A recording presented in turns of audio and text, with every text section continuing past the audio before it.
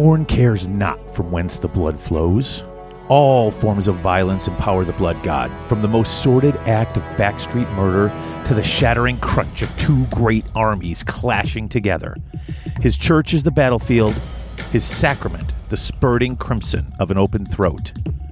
As the era of the beast unleashes a wave of savagery across the mortal realms, the blood god stirs up his throne of skulls, unleashing a bellow of cruel joy that echoes in the minds of his mortal and demonic servants.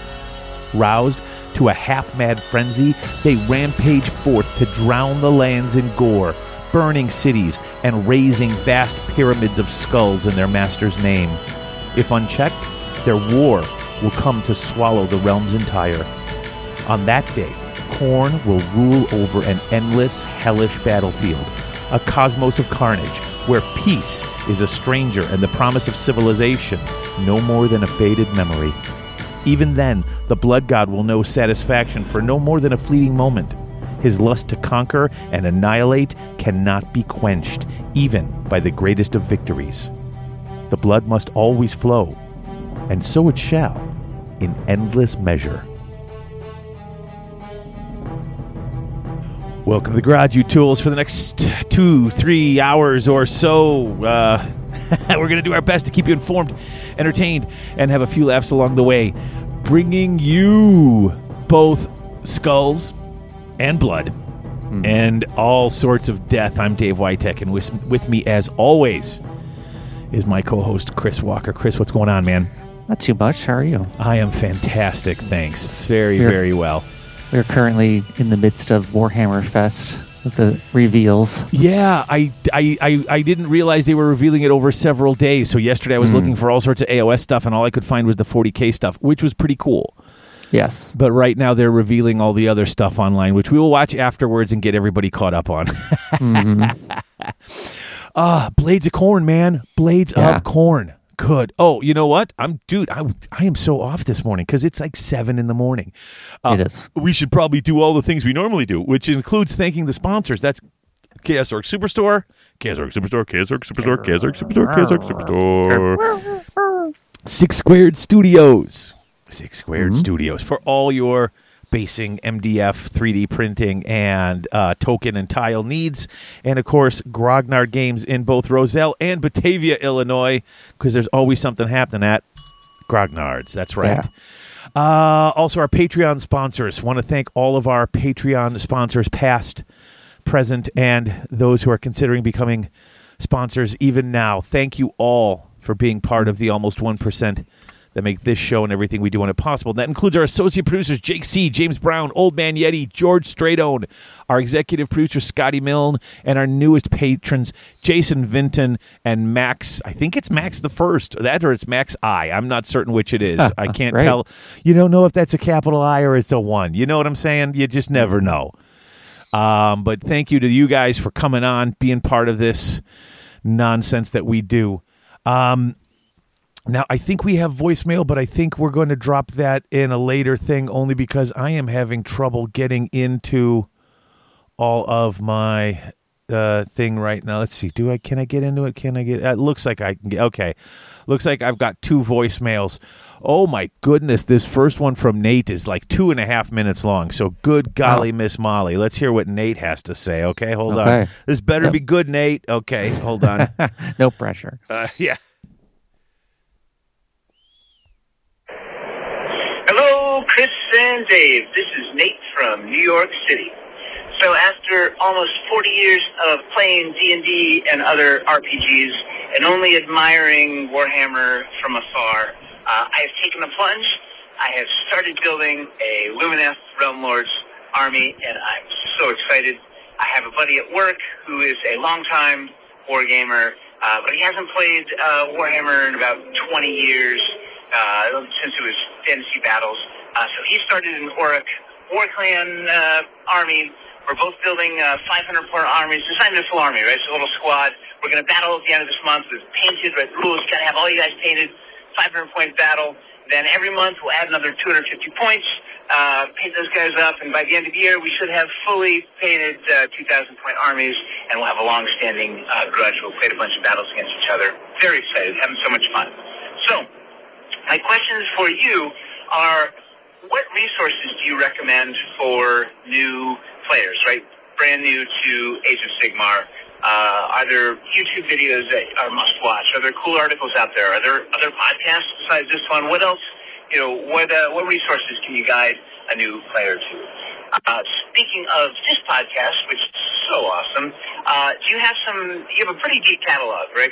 Do you have any back episodes that you recommend for new players? Can you send some guidance on some episodes to listen to? I already listened to the Lumineth Realm Lord episode, and that got me hyped for my army. And then last question is, in terms of the actual gameplay, right? So I'm loving the hobbying, right? Building these models is so fun. These models are gorgeous. It's so fun. Painting them is fun when it's done, and just really having a great time putting them together. But in terms of the gameplay, is there anything I can do to set myself up for success there, right? And also, I kind of have no idea if my army is going to be any good or if I'm building the right units or whatever. I'm committing a lot of time before I'm actually even playing this game. So is there any advice on sort of getting the most out of the gameplay, making sure, setting myself up for success with the sessions to make sure they're really fun? Thanks so much for any sage advice you can shed on these topics. And thanks for this awesome podcast, putting all this sort of excitement and passion and positivity into this hobby. It's just a joy to listen to. Hopefully I'll see you guys at Gen Con this year, if you make it out this year. I'm going. Keep up the awesome work. Thanks. Bye. Okay, that wasn't a bad one. That was actually pretty good. That actually, nice. At some point, we haven't done a How to Play episode in a while. Right. We may have to do that. We may have to put up just a basics, like getting started for people, because we haven't done one since Age of Sigmar came out, like how to play. I will say this, I don't listen to a ton of Warhammer podcasts. I only listen to a few. I listen to some 40K ones. I do listen to some when the topic grabs me, but for the most part, I don't want to get what I'm doing here. I don't want to be repeating what you know what I'm saying? I don't want to get I want to make sure that the opinions on here are mine and the things I'm saying are thoughts that I had and not just repeating things I heard on other shows. Yeah. Although I will say this, Rob Symes, he recently put out one of his videos is what is AOS, where he did a whole basic breakdown. And if you want to learn how to play and what's good and that stuff, Rob knows that stuff. I mean, we do okay with our war episodes, but that's like Rob's bread and butter. Yeah. So that's the Honest Wargamer YouTube channel, Twitch channel. His stuff is really great. He does like a weekly rundown of like the tournaments that happened over the weekend on a Monday. He'll like break down lists, and he doesn't really. I think this is his gig, like his job. He broadcasts every day. Like this is what he does. I think he's. I don't know his schedule, but if something amazing happens, he'll come on and do some stuff. Oh sure, but that is literally his full-time job. Yeah. As far as tips for getting started and being successful, I would say a good place to go is the Warhammer community site on the Games Workshop website. I mean, there's a lot of stuff on there, and they have a lot of here's how you play this game videos too.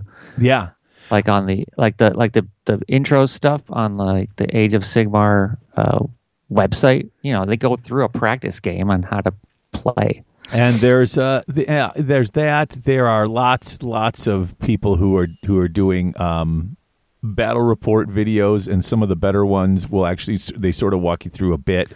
Yep. There's the ones I tend to watch, like the mini Wargamer ones. Mm-hmm. Those are good. They usually have at least one new one every week. Age of Sigmar battle report.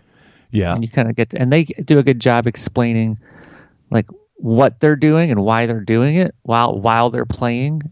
Sometimes they get some rules wrong, but I think it's just because of their format is just like it's hot and heavy, and it just goes. You know what I mean? They don't do a lot of editing to take mistakes out, because that's how the game goes. You make mistakes while you're playing. It's just what happens. See, and then the opposite end of the spectrum, I have the Warhammer Plus, the Warhammer Plus app, and those videos are overproduced. Oh, they're cool though. Their battle reports are cool. Their battle reports are cool. I would say if I had one complaint, the overenthusiasm of the players and the just when they're doing stuff and the constant giggling and laughing after every roll and like, it just I get it. You got to make it all exciting, but it's as much as I enjoy them, that part seems a little forced. Harrison will come over and we'll sort of tease the players a bit in their in the enthusiasm. But you got to. I mean, that's the whole gig. It's got to look exciting. Right. Those guys actually will stop and lay out and drop all the special rules for the different characters and show you what things are moving around. I mean, there's a ton of stuff. Unfortunately, that's sort of, I didn't think about that. That's kind of a problem. We should really be doing a how-to episode, a basics episode pretty soon, because that's actually something cool for the listeners. So, all right, one last voicemail, and then we're going to move on, take a first break, and then come back and talk Blades of Khorne. We've got time for these voicemails though, because it's Blades of Khorne, which means the lore is about 4 inches deep once you get hey, there's cool stuff in here. I'm not saying there isn't. I'm just saying it's repetitive. Because basically Khorne's really angry, stuff's got to die. I just did the lore right there for you. You add in the blood and the skulls, and I literally just covered it. But hold on, let's play this last voicemail. This is Mark. Oh. This is an international call. Okay. International. Intercontinental. G'day, this is Mark, all the way from Australia, the South Coast. I love your show, guys. I've rediscovered it after a bit of a hiatus from the hobby. I'm a huge fan of the Flesh Eater Courts, and I'm just waiting on Seraphon to come out. So my question for you guys is, what's the deal with Seraphon and the difference between Coalesced and Starborn? I kind of missed the boat on the Seraphon battle tomes the first few times, so I'm a bit confused about where they fit into the lore. Also just wondering what your favourite lore is, what your favourite short story or piece of narrative is in the Mortal Realms. Keep up the great work. You guys have been responsible for reigniting my love and interest for Age of Sigma. I started listening to you guys during the first lockdown in Sydney 3 years ago. Dropped out of the hobby for a little bit, but every time I turn on your podcast, your enthusiasm and your excitement and just your knowledge about all things Age of Sigma gets me so fired up. And because of you guys, I've finished a unit of Hunters of Guanxi, all the while Garage Hammer was being played in the background. So thank you very much, guys. Keep up the great work. Well, that was wonderful and kind. I appreciated that, too. Okay. Yeah, thank you. So, Seraphon. We're going to actually cover Seraphon in the next couple of episodes. Very fast, and I don't know if I have it completely right because I haven't read all the lore yet. The Starborn are the first Slann that sort of showed up in the Mortal Realms. They were the ones flying about in space. Yeah. They are literally powered by all the Azerite. Well, Azerite magic is similar to the magic that they use to do all their stuff. Those are the guys who were in the first edition when they dropped and everyone thought they were just spirits and they were dreamed up by the Slann, which they kind of were. But there were still spawning pools. They existed, but when you cut them open, they bled light and stuff like that because they were far more ethereal. When you get the other ones, those are the ones. Coalesced. The Coalesced are the ones whose ships landed somewhere in a mortal realm to hold a specific area, and the longer they were in the mortal realms, the less magical they became. It's not that they're less magical, but the less that their essence was infused with it. Their essence became more like that of every other thing that lives in the mortal realms. So they're the ones who bleed blood. They're the ones, and it seems if you're talking game wise a split, it seems more like your Slann and your more magic is in the Starborn, and the Coalesced is more of your fighters. Right, your dinosaurs, if you will. You know what? I'm really I'm excited about that book. I really hope I really hope. Last couple books have gotten one model per release. This has gotten a bunch. It's about time, and I'm hoping this book is as good as it looks. It's awesome. I'm going through it, and I seem to. I'm through it. It's fantastic. Yeah, I'm digging through it. GW is nice enough to let us see it ahead of time, and I'm thinking it's pretty awesome. But that's going to be coming up soon. So, okay, we should take a break, and as soon as we get back, we will start covering the lore on our favorite homicidal maniac, Khorne. Yeah.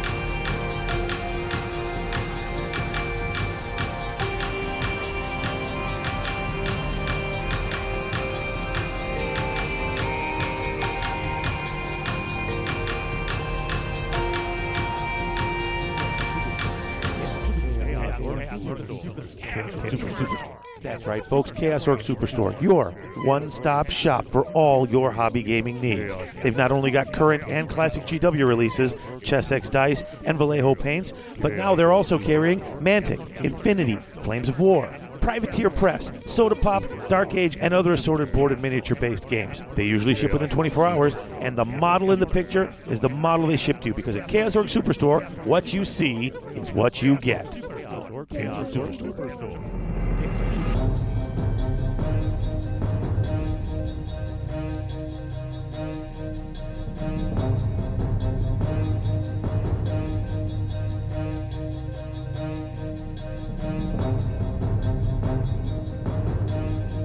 And we are back.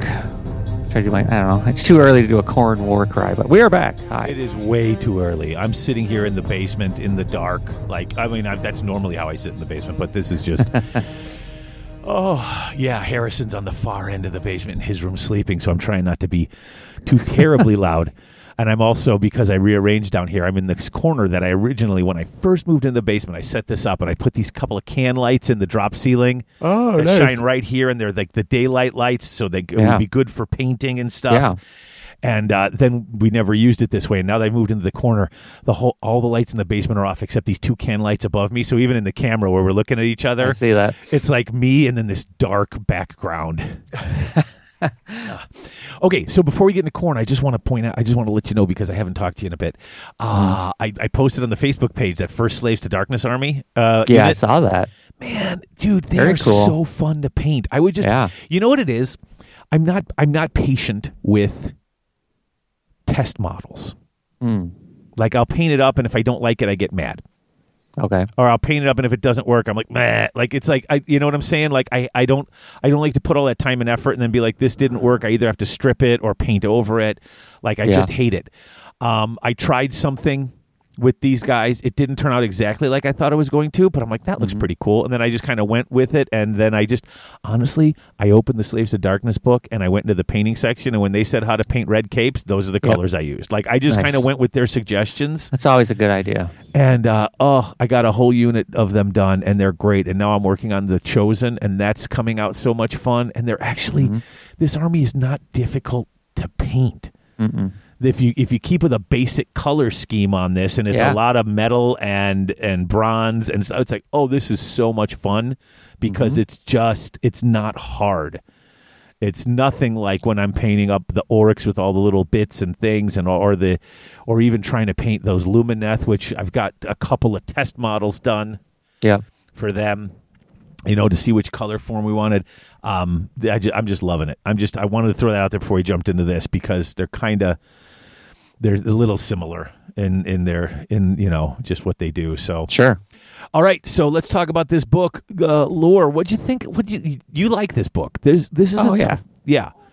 Lore wise, it's not bad. It's just like I said earlier, it's repetitive, man. It is repetitive. I mean, it's like we said. It is what it is. Khorne's the blood god and the god of murder, and his followers are into that. One of the most fun to play and one of the least interesting to read about, because, it's interesting, but as I found myself just like getting through it so quick, because anytime I highlighted or marked anything in my book, it was just like, even the comments, there was almost nothing to comment on. It was just getting down to, yep, same thing.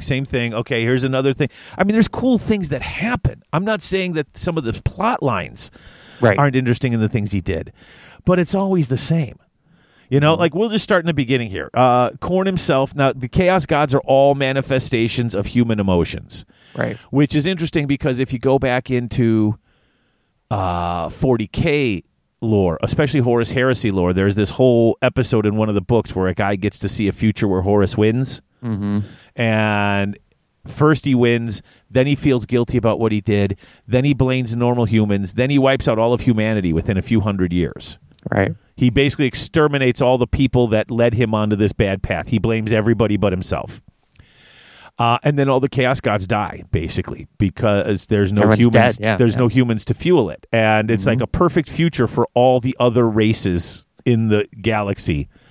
Because I mean, you know, it's not perfect, but it's not. It's like the one the Eldar are pushing for in like the books. Yeah. And so when you read this, you know, it says right here, he's a manifestation of mortal kind's deep-seated urge to slay and destroy. His demon legions and mortal armies continue to rampage across the land, butchering and reaving a gruesome quest to appease their master. This they can never do, for the blood god knows nothing of satisfaction or restraint, and his volcanic wrath can never be quelled. That's kind of sad. Yeah. When you join with Khorne, he's never pleased with you. It's never enough. There's the gluttony in here, which you would expect to be with Slaanesh. Yeah. But when it's an obsession. It's so excessive. And there's a couple characters in here who have to deal with that.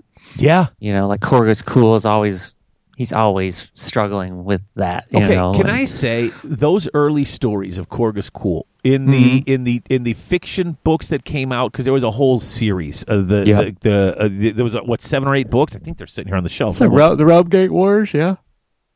Yeah, I got.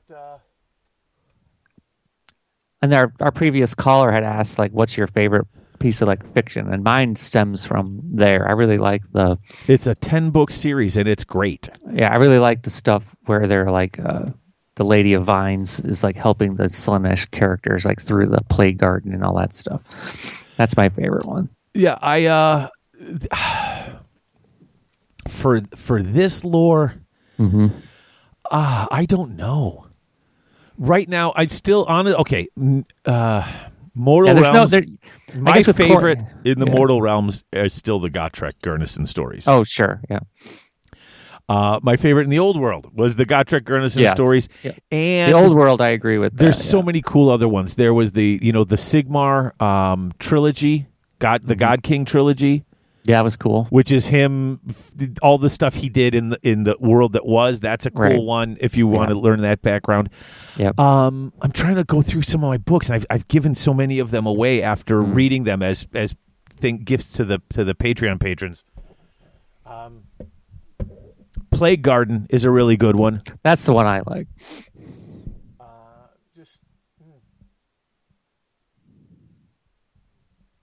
City of Secrets was pretty good too. You know, there's a lot. There's so much from Black Library. You know. Oh yeah. If you have a favorite, if you like Lumineth Realm Lords, I'll try to find some cool stuff for you.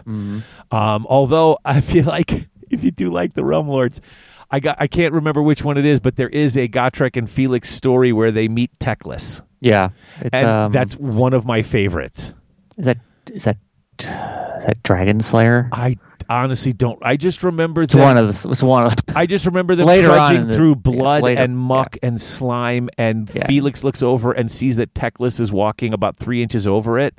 Yeah, it's the one where they're in Lustria. Yeah, and they're getting attacked by goblins, because I remember as Teclis is up in the air, sort of levitating and fighting, all of a sudden a Doom Diver Gobbo goes flying past him. Yeah. And he's like, these maniacs are just throwing themselves with pointy helmets at us. What is happening? He's just appalled. Yeah. Yeah. It's fantastic.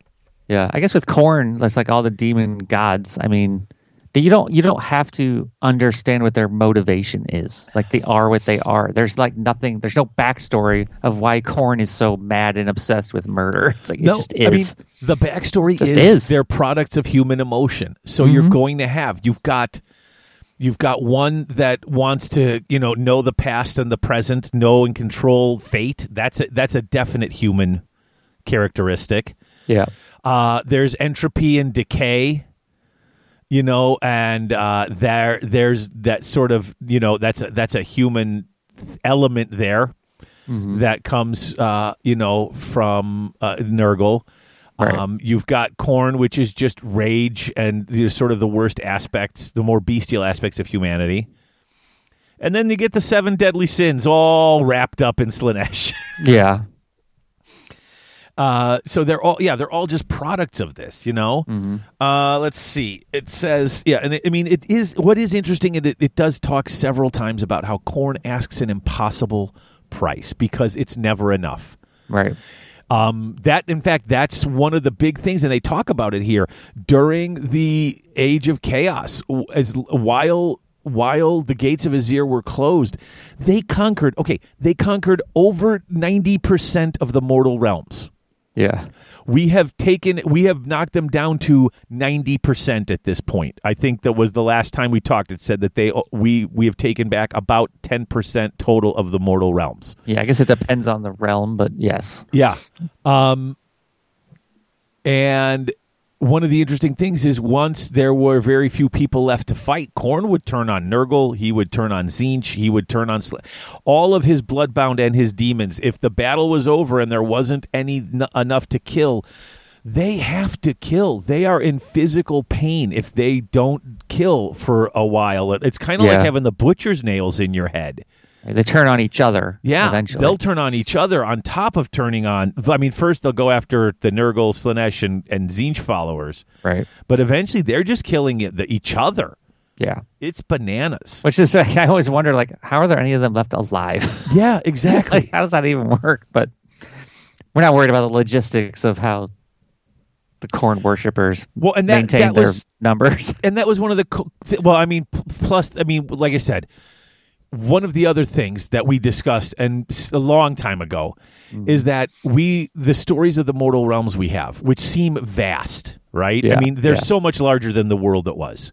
Mm-hmm. They're these huge sprawling things, and we see these maps of these huge places where there's all of these different cities of Sigmar in it, different places, mountainscapes.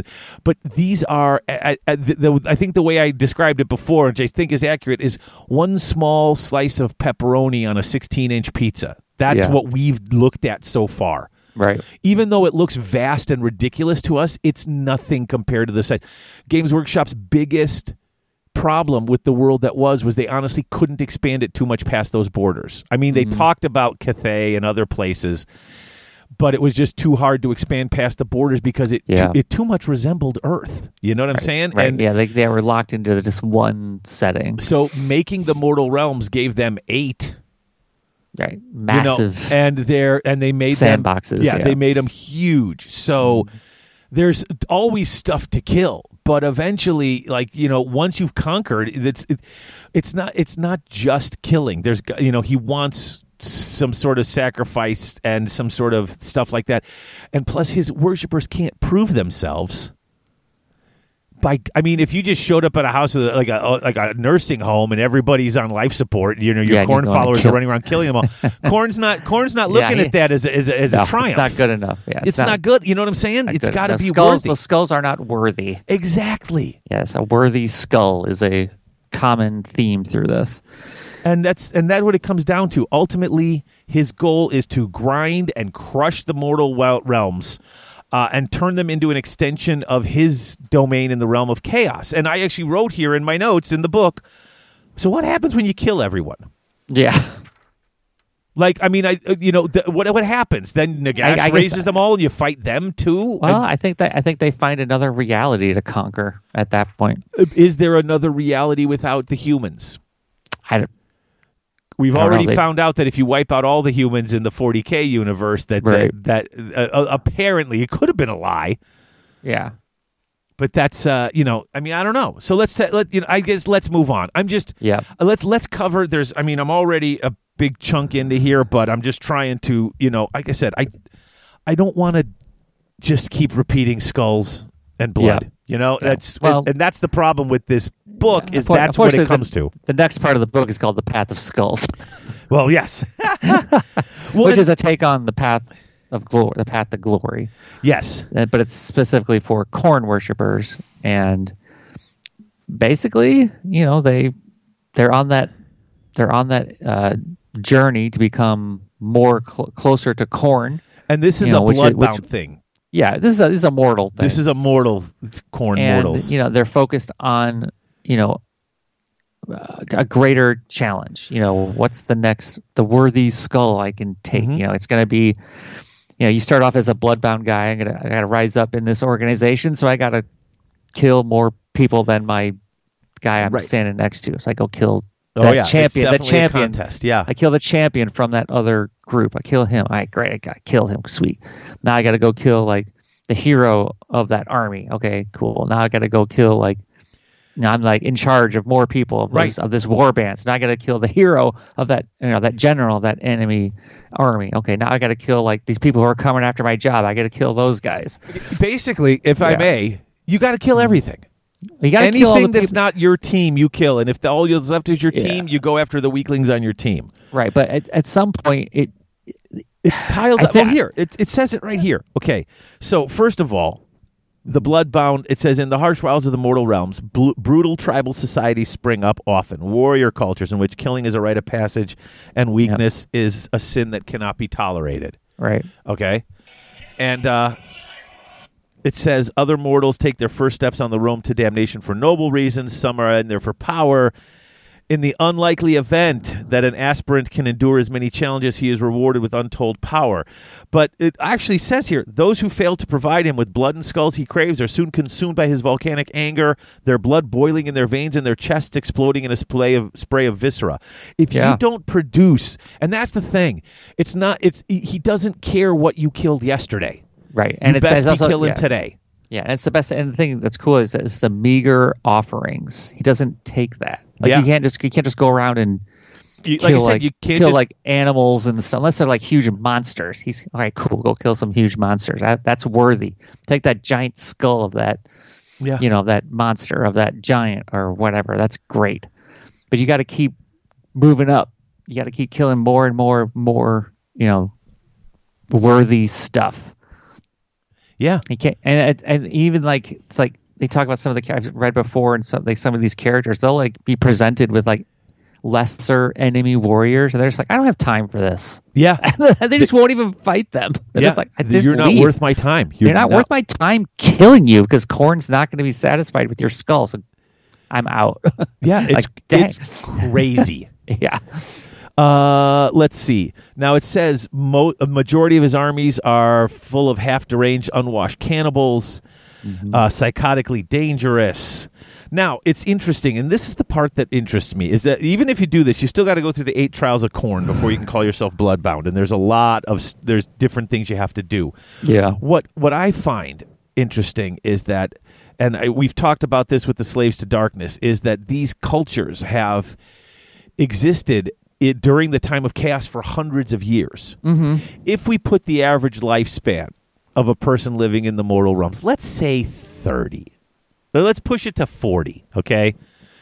I'm saying average lifespan. A lot of people die young in the mortal realms, right? Yeah. If your average lifespan is 40, and you figure a new generation's every, 10 to 15 years? If you're, if usually 20, it's 25 in modern society, but in these days it's 25 probably... for a generation? Yeah. Is it? Yeah. Okay. Well, let's say 25 then. That's still about 8 generations that have known, that have been around. So you're talking people born into this culture and this society of where they've already been beaten down and forced to either accept and be part of this group, work with chaos or die. Right. And so many of them have chosen this where this becomes their life. It's the life of, this is literally, the Conan. Yeah, it's the new normal for these people. Yeah, this is the lifestyle of the barbarian, of the the tribal warriors, where you grow up and once you're old enough, you learn, you have your first kill. Yep. And then you start working towards your path. And this is normal to them, which is to me, that's one of the most interesting things, right, of this. It just it seems counterintuitive that the bloodbound war tribes could exist with that format. You know what I mean? Like they've got like tribes of bloodbound who like just like live and like just like, how does that work? Well, once again, as long as you have enough enemies to kill, you're not killing yourselves. So you still have to eat. Yeah, I guess there's always they still procreate. They're still people, but it's a warrior culture. It's a warrior culture taken to its ugliest extreme, and that's exactly what it is. Right. I guess there's always Oryx and things to fight. Yeah, there's always. That's the thing. There is still always stuff to fight. It was when they were getting to the areas of the battlefields when those who had survived. If you remember reading the books, because they talked about there were stories of the survivors, right? And they gave you a choice, and they were always. It was like they had survived for literally their group, their clan had survived for 100 since the beginning. Mm-hmm. They've survived by running and hiding. There are no warriors in that group anymore. These are people who are not worth killing, like you said. Yeah. And eventually, all the warrior tribes were still those who were still fighting were fighting around those areas. That's where the battle. And when that battle ended, and you couldn't find anyone good, you went and just killed somebody else. And yeah. And there's like stories of like warriors of like defeated armies, they're like gonna be attacked or whatever by the Bloodbound, and they get overwhelmed by Khorne. Even they're like, okay, dude, you could just die right here, or you could accept Khorne, and I'll fill you with enough strength to kill that guy who's getting ready to. Take your skull. Like, okay, I'm down. And once they win, there's always survivors, and they'll go through, and the weak ones they kill and eat, and then the strong ones they say, well, you can kill these people that are part of your tribe and eat them. And I mean, that's part of the ritual of becoming part of this is killing your own tribe and partaking in eating them. That makes you one of them. It's crazy. Yeah, it's kind of nuts. One of the other interesting things that I just wanted to talk a little bit about is that, it talks about then the summoning up, and breaking down the walls between the mortal realms and the realm of chaos. Mm-hmm. And so they talk a little bit about the demons and how the demons come in. What's interesting here is how Khorne hates a loser. Yeah. And if you fail, then you have to come in through the gates of the vanquished, which means you have to go back to the realm of Khorne. You go on the far end of that area. The gates of the vanquished are like you have to service entrance, and it's like you have to like crawl across broken glass and stuff to get, it's torturous and painful to get through the gate of the vanquished, and then you're being punished even afterwards. Yeah, it's like you have to prove yourself again, and this happens quite a bit. Yeah. So it's just that whole if Khorne has imbued you with some sentience and some of your own ability out of his power, that if you lose, man, that's Yeah, we're talking about like the heralds of Khorne, the champions, like those guys. Like I think the actual bloodletters are pretty brainless. They're just. Yeah, I mean, a lot of those guys they're just the manifestations of fighting. But the leaders and stuff, you lose. Yeah, the leaders. You're going down. You're going. You're making a crawl. You're doing the walk of shame. Yeah. All right. Well, let's keep going with his era of the beast. Okay. During the era of the beast, a lot of his most brutal warriors devolved into basically, corn hounds. Yeah. They devolved into monstrous beasts. It says, already thinned by the persistent thrashing of Gur's wild spirit, the skin of reality was ripped open. Khorne's blood legions spilled into the world. Many nascent free cities of the God King and roving Dawnbringer columns were annihilated in an orgy of bloodletting that recalled the darkest days of the Age of Chaos. So, that life spell, Realm of Gur, it revitalized the Realm of Life, and it helped humanity and the mortals in the mortal realms greatly, but it also triggered a lot of insanity. Oh, yeah. It says here, the Blood God even hurled Scarbrand the Exiled into the fray. Just because it was so much fun. The rivers became so clogged with gore that they burst their banks, flooding swathes of Rondal's interior and drawing forth the great Auric war clans. Right. And then they came in with a great Wa, and the two unstoppable forces colliding with such ferocity as said Rondal itself recoiled in pain and outrage. The dawn of the era of beasts saw Khorne rampaging through the realm of beasts. Yeah. So much violence there, which and not just from Khorne people either. Like anytime, murder happens, Khorne is pleased. It doesn't even have to be by his followers. Yeah. He doesn't care from where the blood flows or from who it flows. Like, you know, it's bananas. Let's see. What does it say about the blood god's domain? It's Brass a land Citadel, unrestrained by sense or reason, where mortal emotions take on infernal form and the terrain constantly warps and shifts to the whims of its overlords.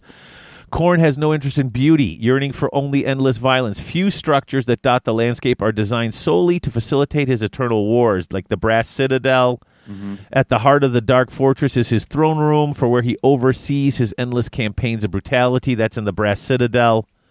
Yeah. And then there's the Throne of Skulls is in there, you know. Yep. And then they do talk about the Great Game again. Yeah. And the Great Game is always interesting. It seems like none of them can actually win it. Yeah, I mean that's the rub, right? With the Chaos Gods, they can't. If they were all to band together and all act as one, no one would have a chance, right? Right, but they hate each other. They're so jealous of each other that they're constantly counter, acting each other. Well, but that's the thing. The game isn't to just conquer the mortal realms. They could do that. The game is for them to conquer over their siblings. And whenever someone gets to be too strong, they'll team up against them. Yeah, the other three will band up against the one. Yeah, which is why I always ask, what do you happen when everybody's dead? Because when there's no more blood to spill, what happens to Khorne? Mm-hmm. That's when his followers start killing themselves, and then once again, what happens to Khorne? Yeah. Well, I mean, what would happen is that he would become diminished, right? Right. The other Chaos Gods would rise up. Like Nurgle would become preeminent. What's Nurgle all about? He's about decay, but not necessarily killing. Yeah. Just decay. So then, like, the numbers of people start going up as they tend to you become more resilient with Nurgle's blessings and gifts. So they live longer. They're more able to not just die. That would mean there's more people who hate each other, and now Khorne is got more people with more skulls. Yeah, I guess, because you're still. I mean, but like I said, if you kill, I guess the whole thing would be you have to kill all the humans. Yeah. To get that happening. Mm-hmm. And and there's just too many things that stop that from happening. I don't know. It's just the whole Chaos God thing is a crazy thing. Like, you just kind of got to be like, okay, so that's what's happening. Okay. Yeah, there's like, if you really want to delve into that, there's like the really cool old GW source books that you can look at. Everybody's so creative. Let's see. The space timeline. Yeah. Did they mention what the Throne of Skulls is in here? I don't. They talk about it when they talk about his realm, but they just mention that it's just the giant throne that's just like ridiculous. It's like a mountain almost that he's on. But actually, I mean, the thing with this is like the Throne of Skulls is a thing, and every time a worthy skull is claimed, like that skull is like manifested into the Throne of Skulls. It's like a thing. You know what I mean? His skull, his Throne of Skulls is made up of the actual skulls of the worthy skulls that people have taken in his name. So it's like it's just the last paragraph on the Blood God's domain, page 14. They say what it is, but they don't talk that much about it. They just say that there's it's like the size of any large mountain, and he's on top of it. Right. Yeah, it's an actual pile of skulls. Yep. And those are those are the manifestations of this. Yeah, those are the skulls. He keeps his favorite ones are like right there. Yep. Okay. Age of Myth. There was one, the Red Feast in the Age of Myth, which I understood what that was. Mm-hmm. That was that was how Khorne Cool became who he is. Yeah. Was they, instead of having all this warring stuff, one of the leaders said, why don't we just send our champions and have them fight so we don't have to waste entire armies? Except he had his back plan in there, which was Khorne Cool showed up and just started slaughtering so many heroes. Yeah. So many worthy kills that he basically weakened the veil there. Yeah. 888th warrior is slain. Yep. a thunderous eruption as columns of hot gore burst from the ground and the acid seas boil in a hissing rage. Yep. Yikes. What gets crazier from them is that the maelstrom of blood and death at the realm gate at the center of Akshi Clavis Isles explodes, leaving a gaping hole in reality in the shape of a great eye. Would that be is that a terrifying eye? Would you call it an eye of terror? I don't know. Through which legions of howling cornate demons emerge. That's the beginning of the Age of Chaos at the end of the Age of Myth there. Yep. Age of Chaos, we know what's going on. There's fun stories here, but it's basically they go in and kill a lot of stuff, and then Khorne is pleased. And then even if they lose, there's a lot of stuff killed. Khorne is still somewhat pleased. Yeah. Then the Age of Sigmar comes, and they talk about Vandus Hammerhand all the way back to the first edition stuff. Yeah, I guess if I could, like the very end of the Age of Chaos. Yeah. The last part, the Great Game escalates. Yeah. Is kind of interesting to me because it's like we were talking about before. Like the kingdoms of mortal kind are pretty much toast. So Khorne turns his attention back to his fellow gods, and they start marching on each other and fighting each other in the realm of chaos. It's like Khorne is bored. Watch out. Well, and Nurgle has been gone so long because Nurgle is so focused on the realm of life that Khorne attacks his holdings. So he actually, like you said, in the realm of chaos, takes some of Khorne takes some of Nurgle's land. Right. The interesting thing is, while he's doing that, his thoughts, his anger, his rage run to all of his mortal and demon followers, who then, a lot of them are fighting with Nurgle. Because honestly, Khorne and Nurgle are the best combo if you're going to look at these four. If you're going to go with Khorne, you couple him with Nurgle. Yeah. While they're fighting in the mortal realms with Nurgle, this attack happens, and all of a sudden, without any prompt, just because they're in tune with the way he's going, they turn on their Nurgle buddies. Yeah. Like if they're fighting with Nurgle against stuff, now they're fighting against everybody. And the Nurgle followers like, what is going on? Mm-hmm. And I thought that was great, just because he does this move there, and without commanding it here, it just echoes through because they're all connected to his power, his rage, his feelings. So what he does, they mimic over here, which was really kind of interesting. Mm-hmm. Age of Sigmar stuff, we've read so much of this so many times. Right. The Orb Infernia stuff, that becomes the stronghold for the Gore-Tide. Korgus Kul almost makes his demonhood with his Mountain of Skulls, but he realizes that the worthy one that has to top his mountain is Vandus Hammerhand, and he doesn't manage to get it. Right. And so then he's on the quest now, the worthy skull, although you can't really kill Vandus because he's a Stormcast, but whatevs. Yeah, that's the other thing, is I don't think good luck getting his skull, but he's going to transform into lightning. The Necroquake happens, which upsets Khorne, not only because it's magic running rampant through the realms, but also brings back a lot of things which have no blood and no skulls. Yeah, which is a bummer for them. Yeah, they don't like that at all. Mm-hmm. Khorne is mad at Nagash.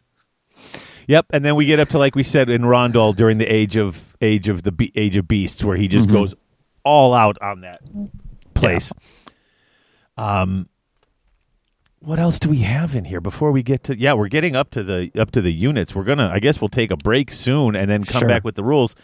Khorne has almost an infinite number of units. There's 8 hosts of bloodthirsters, if you want to get into that kind of stuff. But basically, there's the 8 different realms, and it talks here. Nobody knows why 8's his favorite number, but that is.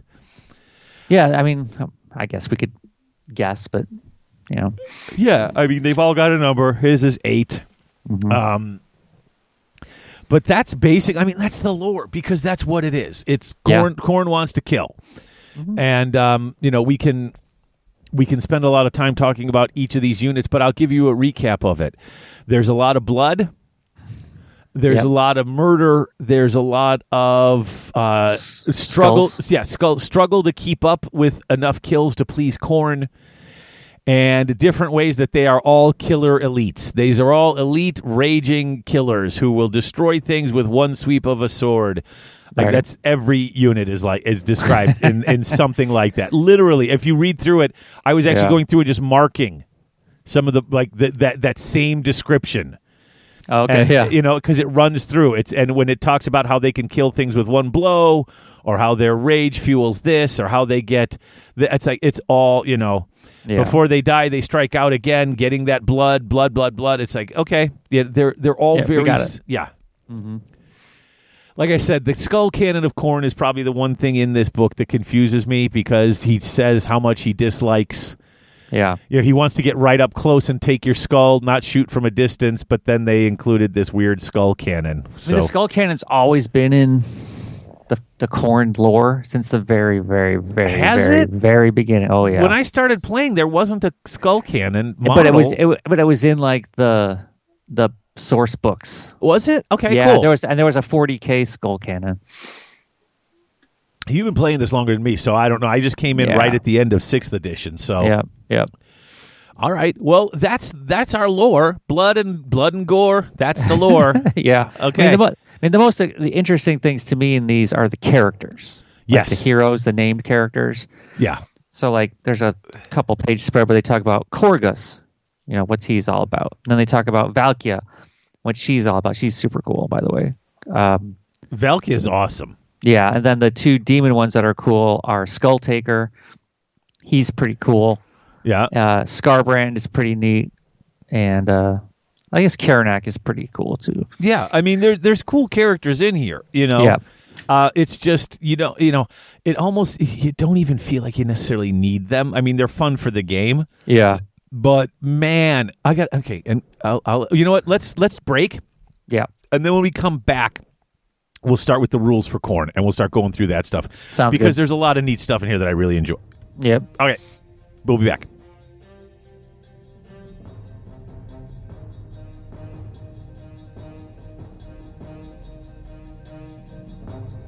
There's always something happening at Grognard's. That's right, friends. Grognard Games in Roselle, Illinois.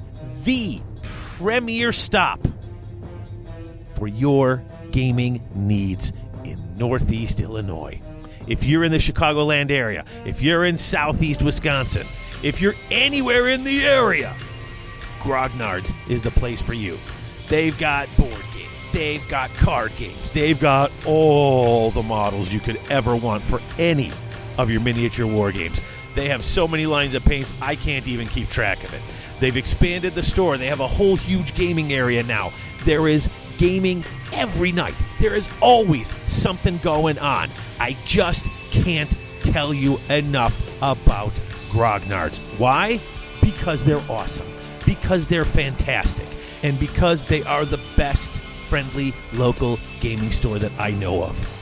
So do yourself a favor. Come on down to Grognard's in Roselle, Illinois. If you can't get down to Grognard's, give them a call. They do mail order. They do shipping. You can get your stuff from them whether you live 5 minutes away or 5 hours away, because Grognard's delivers. They deliver the goods. They deliver the fun. They deliver everything. And that's because there is always something happening at Grognard's.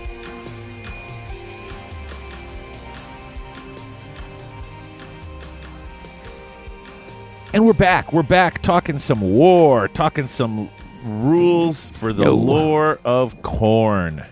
Let's go. You know what's kind of fun with this is almost all of their big characters are bloodthirsters. They got several pages of bloodthirster rules, all sorts of different types. I gotta say, I was kind of surprised, although you could never. I'm assuming rules wise it was too difficult to do. But I'm kind of surprised that there's only 3 different types of bloodthirsters listed when you had the 8 Khorne. And not 8. I guess there's 4 if you include Scarbrand, I guess. Does he count? Yeah. I mean, but he's not one of the 8, sort of circles, one of the types. He's like his own sort of... Yeah, he's his own thing. He's the bloodthirster that dared challenge Khorne. What a moron. Yeah. Khorne smacked him down. And Khorne's guys aren't necessarily known for their brains. No. But it's and plus him getting tricked by, I think it was Zinch that tricked him into trying to kill Khorne. It's like, no, your guys are too good. All right, so let's talk some rules here. Mm-hmm. The slaughter host, you got to pick a thing. So there's six slaughter hosts you can pick. Three demon based, 3 bloodbound based. And they're all going to be fun. We'll talk about those in a few minutes. Mm-hmm. They've got some cool Locus of Fury. When a demon unit, a Blades of Khorne demon unit, is more than 8 inches from all enemies, it benefits from Locus of Fury. They get a 5-up ward. Yeah. Okay. If it retreats, now here's interesting. If a Khorne demon unit retreats, the Locus of Fury is gone for the rest of the game. Yeah. And that's kind of crazy. That's a good rule. Yeah, it's and it fits. It fits really well. Right. Khorne doesn't retreat. Khorne doesn't like cowards. Khorne doesn't like failure. So retreating. Also, I like that it fits the lore that you get a 5-up ward, because if you're more than 8 inches from an enemy, you're being shot at. Yeah. And once again, I wish it was on. It's too bad they didn't include it on mortals too. But I guess the mortals have armor, but yeah, not some of them don't. Now this is where okay. There's a new rule. This next one. Before we totally dive into this, can I just say, we all know that I started. Games Workshop was nice enough to send us Slaves to Darkness, a good portion of an army to me, and I said, you know what, I want to paint this. And now I'm painting it, and I really kind of want to play it, because it's really this. Okay, remember when our caller asked what's a good advice or what's a good way to start playing? Yeah. If you want to start simple, this is it. Because, God, I've already complained how the lore is pretty simple. But talk about a straightforward army. Painting? Painting it and playing it. Between this and the Slaves to Darkness. Yeah, the paint guide in this book is exemplary too. It's great, but it's really just good. This is, as I'm reading this, and like I said, I know I like to play horde armies. Mm-hmm. Okay, but I could totally play a more elite army like this with fewer models. This is just so much. Like, I'm reading this, I'm like, God, this sounds like so much fun to play. Like, not being all tricksy like the Cruel Boys. You got to have all your stuff mixed to be tricksy and work right. Yeah. Your death armies, you sort of got to keep them, you got to sort of manage them and protect them, and you got your little bubbles of influence. Yep. You got to do that. They're kind of techie armies, Yeah. Your Lumineth Realm Lords, they have to have their certain ways to do things. This army, it's just like kill. Yep. I mean, and I'm so tempted with this army. I've never been so tempted to play a Khorne army after reading this book, because, wow, it's like, this is just killing upon killing upon killing. So we'll go through this rule here, Chris. Read this rule up here real fast. So murderous to the last. Okay. Each time friendly bloodbound model is slain by an attack made with melee weapon, you can pick an enemy unit within 3 inches of that model, make a murder roll by rolling a dice. On a 5-up, that unit suffers a mortal wound. The slain bloodbound model is a hero. Make 3 murder rolls instead of 1. Every model that I lose, because the entire army is bloodbound. Unless you're a demon. Oh, that's right. So all the humans. Yep. And and honestly, as I was looking through this, I was putting together mostly human armies. Mm-hmm.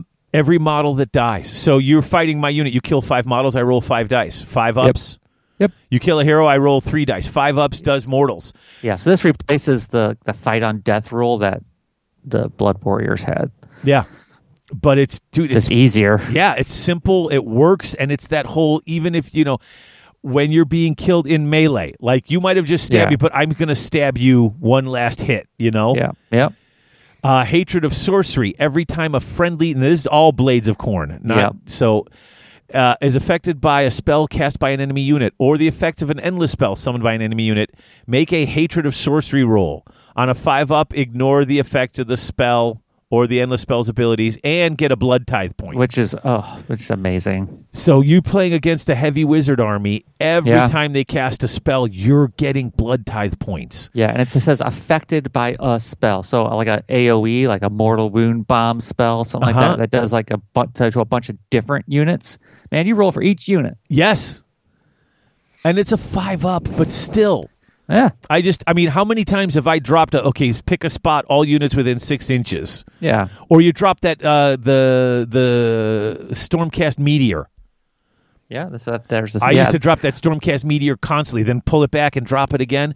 Yeah, I hit 3 units. Okay, so I roll 3 dice. I'll probably get at least 1 5 up in there. Yeah, the big one, like a big one here would be like the Sylvaneth tree bomb. Yeah, where they do like everybody within 3 inches of this woods takes this. Like God. Yeah, and 8 units are affected. Okay, cool. And the Khorne player's like, sweet. Yeah. Let's see, Legions of Chaos. The faction rule. They have that. Everyone has that. The faction rule, the coalition units, 2 in every 4 units can be coalition units from Slaves to Darkness. Yeah. Now, it's interesting here. It says they can have the Mark of Chaos or Khorne keyword, not a wizard. So they gain can't the be a Khorne wizard. Keyword, yeah. 1 in every 4 units can be a coalition that does not have Tzeentch, Slaanesh, or wizard. They gain Khorne. So, Beast of Chaos. It's interesting. Okay. So it's interesting that they don't have Nurgle. Oh, so you can't. But what about if it's already Nurgle? Can you gain Khorne and Nurgle? Or are there Nurgle Beasts of Chaos? I don't remember. There are not. Okay. Can a coalition from Slaves to Darkness that has the Mark of Chaos or Khorne keyword? A Mark of Chaos. Okay. Oh, because Mark of Chaos you have to pick. So I guess not. Yeah. Okay. Yeah. Coalition aren't allied. We already know the Blood Tithe. Here's where it gets fun. Yeah, this is the meat of this book. Here's my question: Do you have to play this army MSU? Do you ever boost units? Do you ever reinforce units in this army? Yes, you do. Okay, if you're playing a certain style, you do. We'll talk about that. And I suppose I would just think that smaller units, unless there's bonuses for having bigger units, smaller units, MSU it increases your Blood Tithe. Yeah, it depends on what you're trying to do. Okay. So let's talk about the Blood Tithe. You earn Blood Tithe points and spend them. Okay. Yep. You start with 0. Every time a unit is destroyed, you gain a Blood Tithe point. Friend or foe. Friend or foe. Now, also, don't forget, we already said hatred of sorcery. You can gain Blood Tithe points. There's going to be a lot of stuff in this book that gains you Blood Tithe points. Yes. At the end of each hero phase, not yours. Yep. Everybody's. You can spend Blood Tithe points on 1 reward. Each ability costs a number of Blood Tithe points, and you only spend the points on a reward if you have enough points. Also, what's wonderful, it says that a couple of these can be picked multiple times and are cumulative. Rising Hatred and Slaughter of the Triumph. We'll get to those later. Yep. What is most important here is that you used to, once you spend Blood Tithe points, you lost all of them. Yeah. Once you spent any, like if I had 50 and I spent on a 1 blood point cost, I actually spent all 50. What a ridiculous rule. Yeah. I always thought that was lame. I played a lot of Khorne in the previous book. It was a bad rule because it made no sense that I burned everything. Then they changed it at the end of the cycle too. They said that you don't lose them. Yeah, so now you don't lose them. So now you've got all of these, and so blood points, and we'll just run through them all. And we don't have to have huge discussions, but each of these has its own use. And first one's the best one. Well, and the funniest thing is now that we were talking with that dude at Grognard's, who's been playing, who has I think he had like 7,000 points of Khorne Bloodbound or something like that. Yeah, the guy's name was John. Bloodbound. Yeah. And he was saying how he used to never pick any of the low-cost ones because you wasted so many Blood Tithe points. Why not just go for the big ones? Right. But he's like, now I can do one thing in each hero phase. So 2 times per battle round. If there's enough death, he can pick stuff here. So he's like, sometimes I will pick the little one. So the first one's Murder Lust. What does that one do? You said it's the best one. What's it do? It's the best one. So up to 3 different friendly. Remember, it's just up to 3. So you pick up to 3. Blades of Khorne units more than 3 inches from all enemy units can make a move of D6. Roll separately for each unit. They can finish this move within 3 inches of enemy units. Like, okay. If I'm not fighting, I'm moving in your hero phase. I get it moved D6 inches, and you can do that every hero phase. Every hero. The end of every hero phase. If your guys aren't in combat, you're messing up because there's no excuse at this point. I wonder if this is going to get nerfed. Why would it? Because it's so powerful. I mean, it's powerful to get your guys into combat. There's no extra bonus, but it's nice getting your guys into combat. That's what you want to do. It's not just about getting people into combat. It's tagging them in combat. Yeah. So now they can't do anything else. That's true, because you can get in. You don't have to actually declare a charge. You can just get in. Now I can charge in the enemy hero phase, basically. You're kind of charging. Yeah. Now I'm tagging them, and they can't. But it doesn't count as a charge, so you don't get bonuses that you get on the charge. I'm just saying. But now that unit can't shoot what it wants. True. Right? It can't move where it wants. Now it has to retreat. I suppose if this were deemed too good, you could drop it to D3 friendly units. You could. That's what they would do. That's what I would see. All right, next one is Spell Eater Curse. I'll take this one. Spend a blood tithe, 2 blood tithe points in your opponent's hero phase. So you have to do this one in the whole opponent's hero phase. Immediately after an enemy wizard has cast a spell, but before an unbinding attempt is made. Okay. That spell is automatically unbound. Do not make an unbinding roll. You can spend blood tithe points on this reward. You cannot spend any blood tithe points at the end of the same hero phase. So you can do this only once, right? Once per hero phase. So this is the exception to the rule of at the end of the hero phase. You can do this in the middle of the hero phase if you want. Automatically, if you've got 2 blood point costs, you can automatically unbound a spell. It's pretty good. The only times that this doesn't work is Never? Against Teclis. Teclis, who automatically casts a spell. Like if it says it cannot be unbound, then you can't do this. Right, and because before, so that's the only time I can think of. But and this is what Khorne always did well, though. Even when I was playing against people who played Khorne in 7th and 8th edition, you always had a bunch of things that were just automatically dispelled magic. Yeah. Because this is what Khorne hates. He gets the bonus. The Spell Eater Curse, cool. What's the next one? Brass Skull Meteor. This is another amazing one. Pick 1 enemy unit on the battlefield, roll 8 dice. For each 5-up, the unit suffers a mortal wound. Add 2 to each roll if the enemy unit has a wounds characteristic of 10 or more, or has 10 or more models. Oh, my. Yeah. 10 or more models? That's half of my armies. Yep. Pick an enemy unit, roll a 5-up on 8 dice, so you're going to average 1 or 2 mortal wounds. But if you add 2 to the roll, then it's on a 3-up. Yeah. So you're doing about 5 mortal wounds. Mm-hmm. Wow. Well, 8 dice. 8 dice ups. on a 3-up. Oh, 3-up, yeah. Because of the +2 on a 3-up, it's going to be about 5 or 6 mortal wounds. Now, you're just going to like half that enemy monster. You know what I mean? It's their version of shooting, so I guess it's okay. It's a Brass Skull Meteor. Yep, it's another cannon. Okay, Apoplectic Fury. I love the word apoplectic. Apoplectic. Yep, Apoplectic Fury. Pick a friendly Blades of Khorne unit within 3 inches of an enemy unit. They can fight. Yep. In the freaking hero phase. In the enemy hero phase. Because you could pick it in both hero phases. It doesn't say you can't pick the same one in both hero phases. Nope. Okay, that's great. Okay, Rising Hatred can be picked multiple times in the same battle. Yeah. And they are cumulative. Does it say you can only pick it once per battle? No. No. It's so you can pick. Times, I see. It's 5 blood. It's 5 blood types. Yeah. Okay, but still, what does this one do? Add 1 to Hatred of Sorcery rolls until the end of the battle. And that's cumulative. Yeah.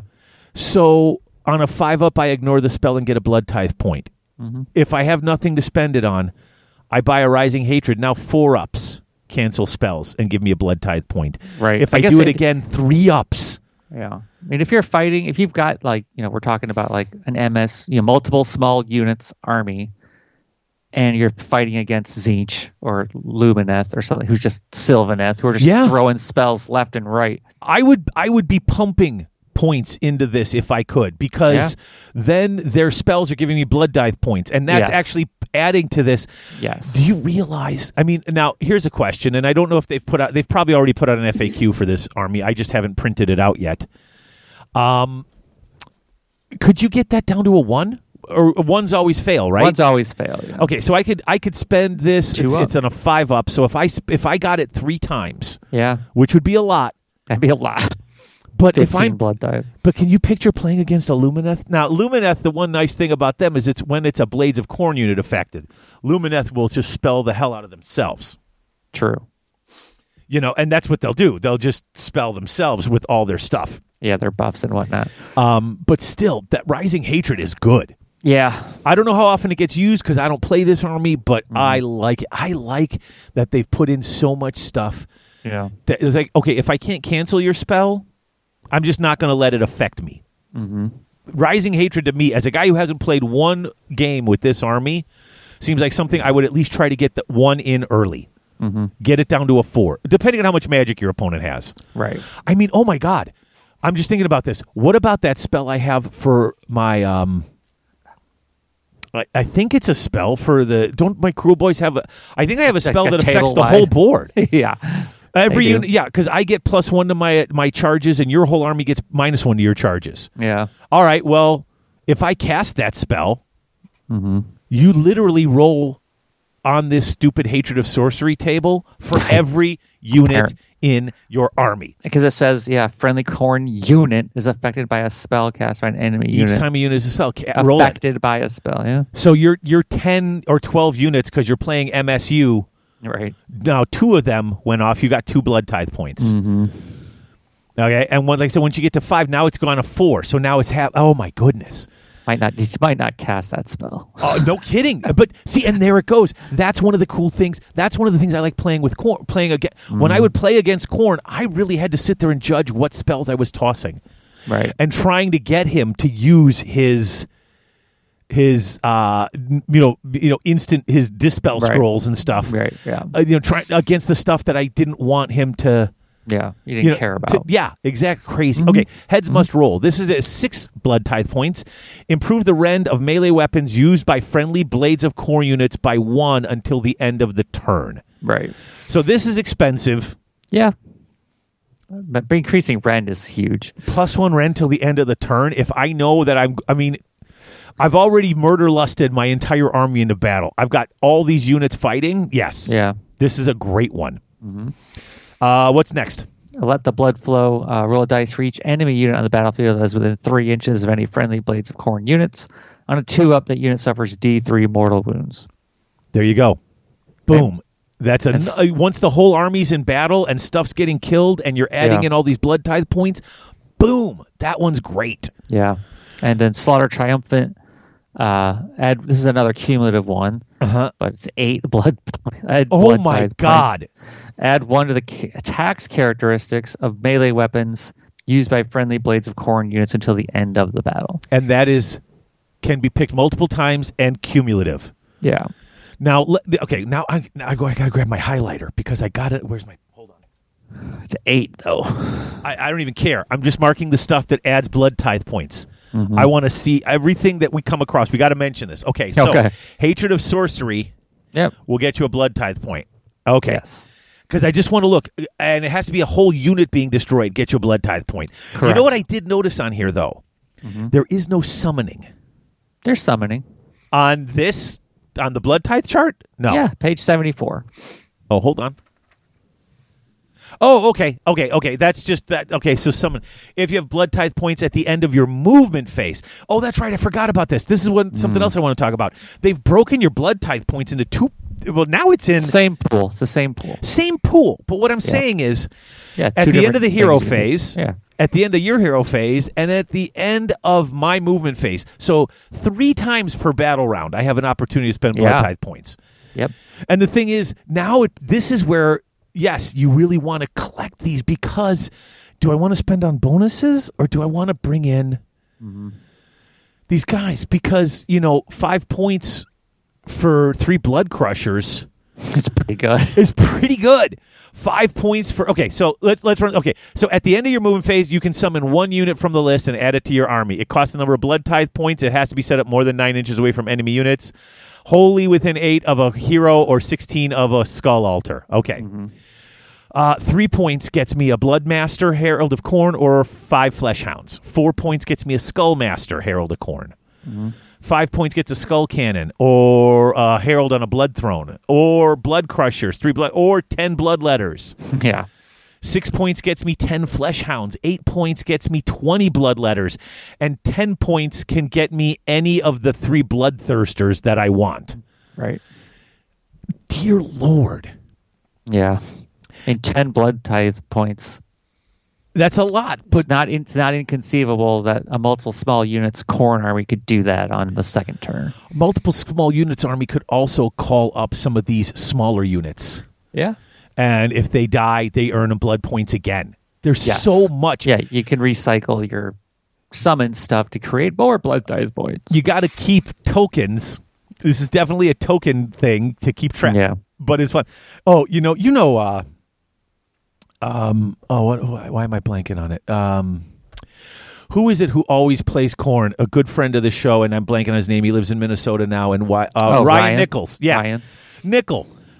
Nickel plays it, and Nickel has because Nickel is one of my favorite beer loving individuals, and he's got little blood-bound little beer cans that he used to keep his blood tithe points that he made, and he just stack them up and then use them. I suppose when you only needed 10 because that was the most you could have, or that was the most you would have before you would spend it. Right. It was easy, but it's. Okay, now that's just all the cool army rules. Right. That's their battle traits. Yeah. All right. Now we're on to enhancement command traits. So get your highlighter ready. All right, so we got Demon Generals and Blades of Khorne Bloodbound Generals. Should we look, should we do the rules and then later go back to the heroes, or should we talk about the Demon Generals and then talk about what they can do? Sure. All right, so let's Demon Generals, flip. Oh, all right. So that includes basically Scarbrand, all 3 Bloodthirsters. Mm-hmm. Who else is in here? Skulltaker. Yep. Karanak. He's not a hero, though, unfortunately. He is a hero now. Karanak's a hero. Can he be the general? Doesn't say he can't. I suppose you could have. I thought there was an FAQ with Khorne. Maybe. I don't know. You want to check the FAQs real quick while I'm flipping through this? Because you got all the different heralds of Khorne, too. You got 2 heralds, 3 heralds. Yeah, so there's a lot of things that can be your demon general. So why don't we go through it? So we've got Scarbrand. And then we've got 3 different Bloodthirsters. They've got a lot of similar rules and similar stuff. I don't want to spend all day going through each Bloodthirster's total rules, but they can do a lot of damage. They're Bloodthirsters. The best one's the Unfettered Fury, in my opinion. Yeah, they've got some cool stuff. So let's kind of go with Unfettered Fury.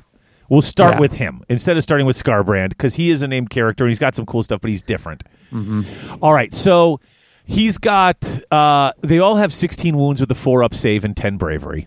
Yep.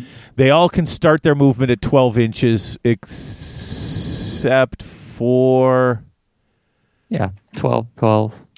Then Scarbrand just runs. He doesn't fly. Yeah, Scarbrand can't fly, so he can only move 8. Poor guy doesn't have wings anymore because Khorne ripped them off. So he's got a lash that starts with 4 attacks that does D3 wounds, 8 attacks with his axe, hitting on 2x2s, rending 2, D3. He could literally, if he maxed out, get 12 D3, do 12 D3 wounds on his normal attacks. What's his special rule since he's your favorite? So back in the hunt, start your charge phase, pick up friendly blades according to hold within 16, not a hero. To the end of that phase, you can attempt to charge. If it's an 18 instead of 12, it can roll 3d6 instead of 2d6. Oof. So that's super good. And then Land Rebels is good too. It's a subtract 1 to hit rolls for attacks made by enemy units rather than 8 inches of this guy. That's it. Full stop. Bunk. You're just -1 to hit. In addition, at the end of the combat phase, roll a die for each enemy unit within 8 inches of this unit, and on a 4-up, they take D3 mortals. Yep. Lots of doing extra mortals on this army as well. Yeah. Okay. So he's just great. He does so much damage. He does a lot of damage, and he debuffs the enemy, and he buffs his own guys with 3d6 charges. That is actually, he is a fantastic, super cool unit. And the Insensate Rage guy is just a missile. Insensate Rage is crazy. Oh my God. It is that's a crazy unit. I'm just trying to find the points values here for these guys. Outrageous Carnage. He may have like the best named rule. Yeah. Okay, so let's look at our different Bloodthirsters. Where are they? Okay, Unfettered Fury, he's 330. Yep. Insensate Rage is also 330, and Wrath of Khorne is 330. Scarbrand is 380. These are actually pretty cheap, all things being equal. Yeah, I mean, they're not super hard to kill. I mean, Well, they do he's got a 4-up wound, 4-up armor. a 4-up armor, and a 5-up ward against shooting if he's not in combat, but he's always going to be in combat. Yeah. But still, the potential for all that damage. Yeah. I mean, if you're taking they all have different roles, too. Yeah. So this guy, like you said, he's buffing the units around him. He's a good.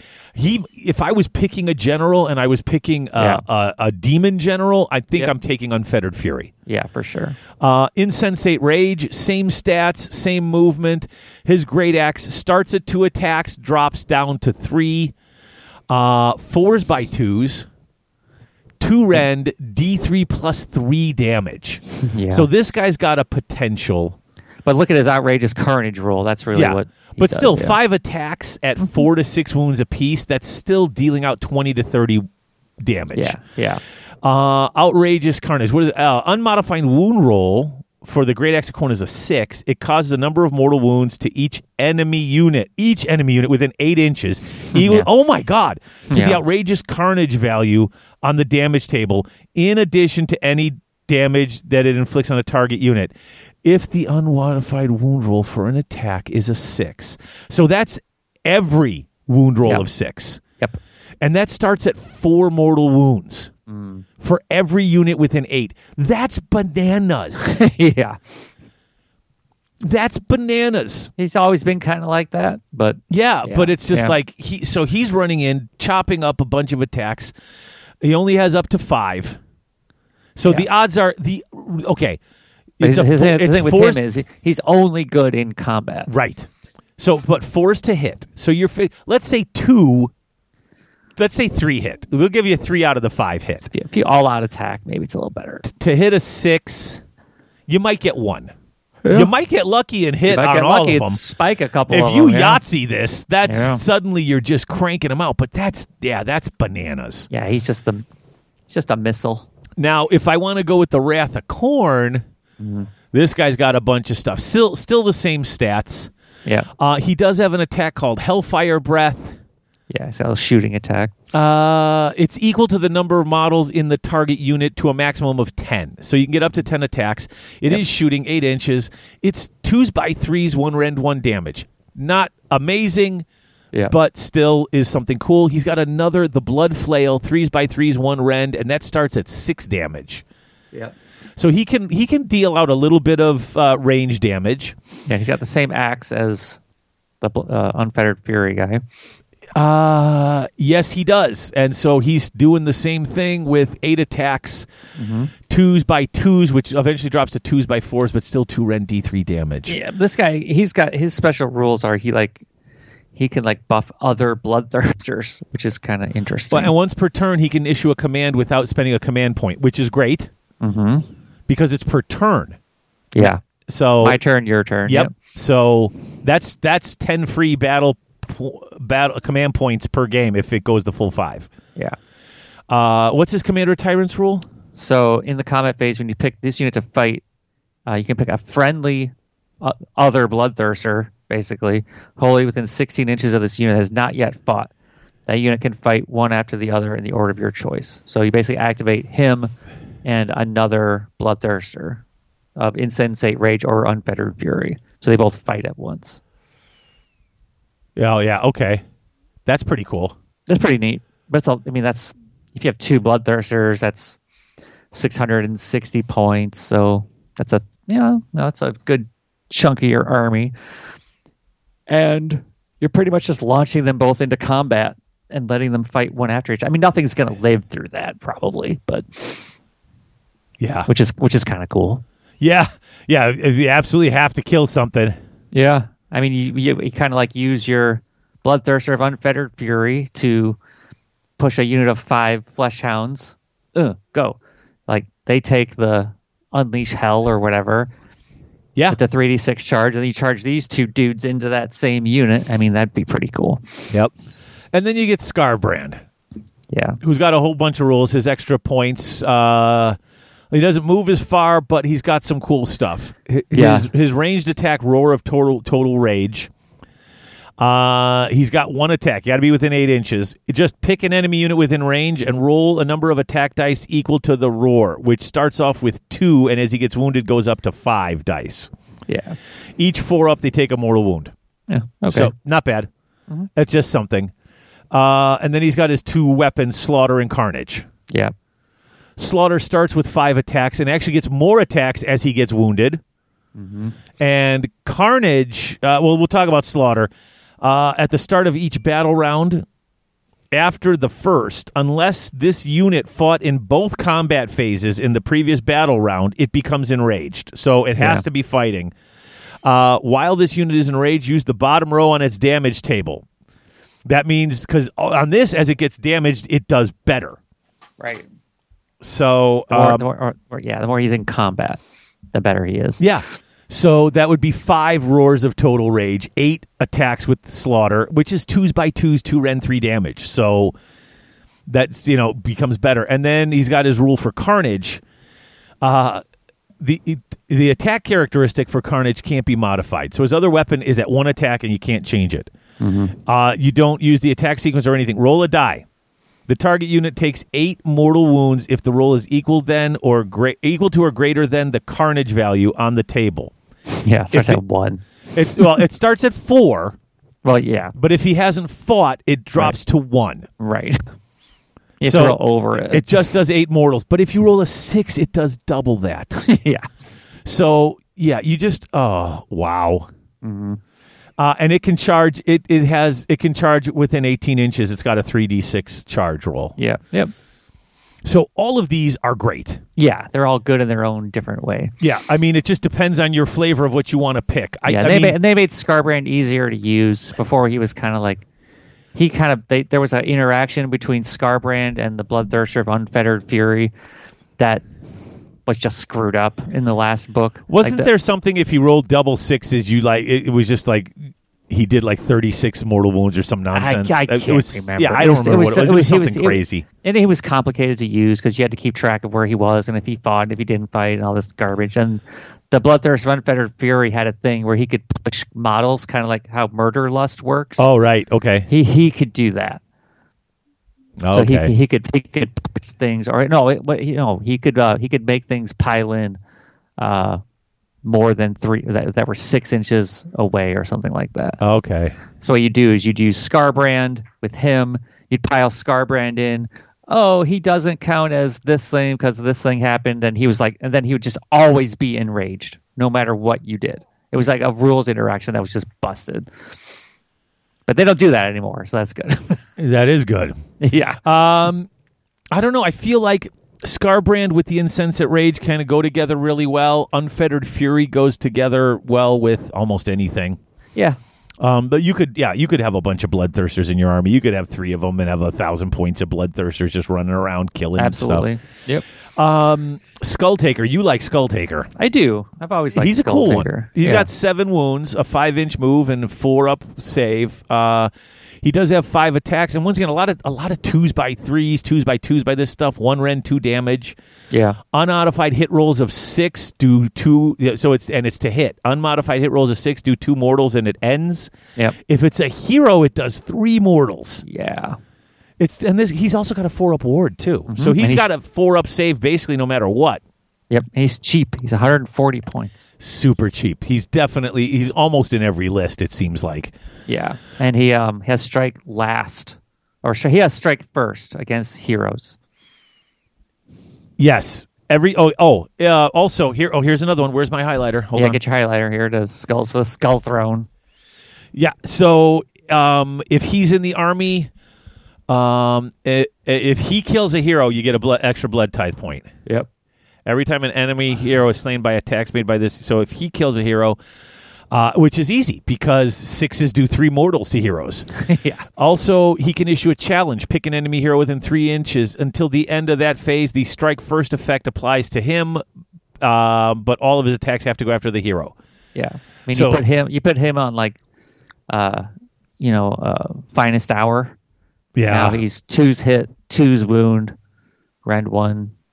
3 damage against heroes, 2 against everyone else, and then he's got 3 up save. I mean, that's pretty good. Yeah, I mean he's definitely a hero killing machine, but he is the Skull Taker. That's his whole lore. That's his and deal. this fits to the lore because he literally the reason he's got skulls all over his thing is because those are the ones where he's brought them to Khorne, and Khorne said, "You did a good enough job. You can keep this one."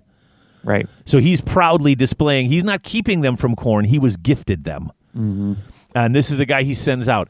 Karanak. So I found his thing. He's not a leader. He doesn't have. Oh, he doesn't have leader, so he can't be. So he's a hero, but he can't be the general. Okay, correct. Yeah. I thought it was weird. I didn't think you could send this thing out. Here's another thing that Khorne sends out if he wants to kill things, especially wizards. Yeah.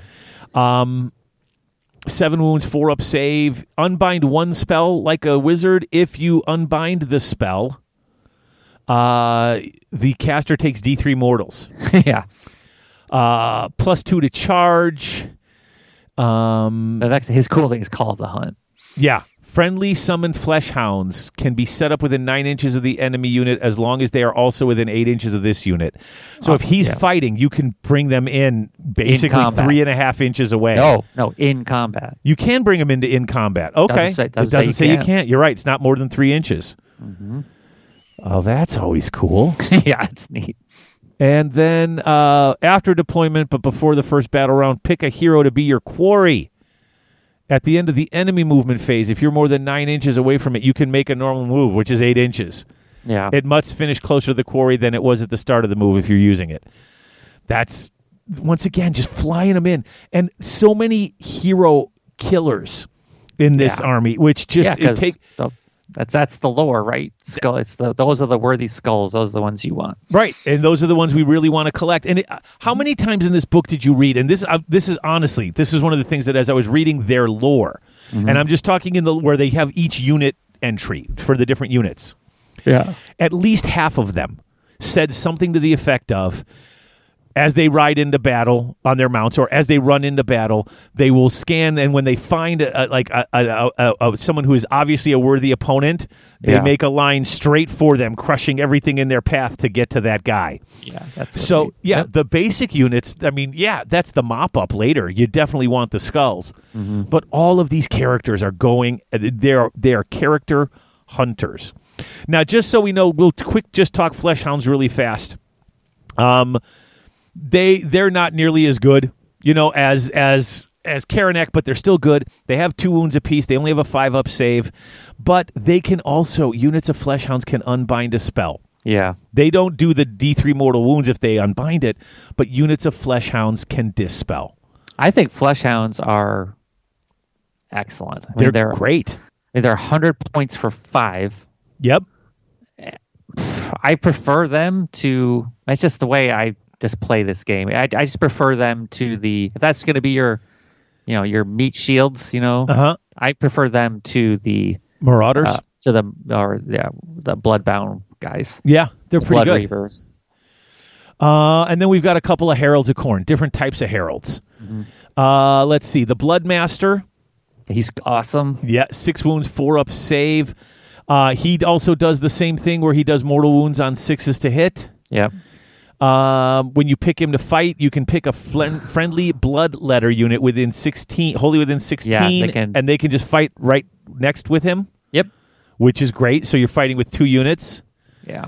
And he also has a prayer. He's a priest. Yeah. So all the bloodletter heroes are priests.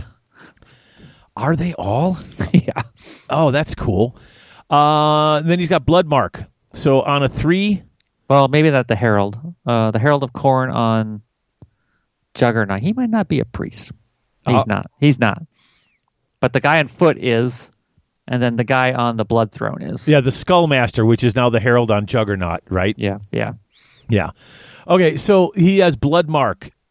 Within 16 inches, pick an enemy unit. Until the start of your next hero phase, +1 to wound for attacks made by friendly Blades of Khorne demon units.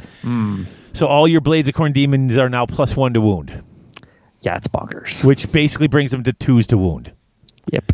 And so all your minuses and stuff, all that minus stuff. See, that's great. It just adds that to that. And then it's like, okay, so you're -1. Now I'm going to, because like I'm thinking with my Cruel Boys, all the -1s.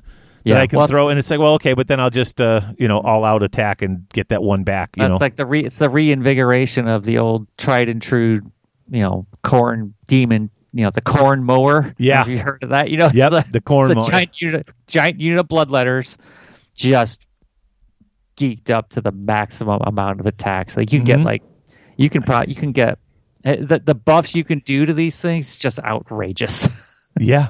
It's crazy. If you put the Herald on a Juggernaut, basically you get Juggernaut attacks on top of it, and on a charge, you can roll a die for an enemy unit within 3 inches after you charge, and on a 2-up you do D3 mortals. On a 2-up, mortal has impact hits, which is cool. You can declare the Blood Thunder Stampede once per battle.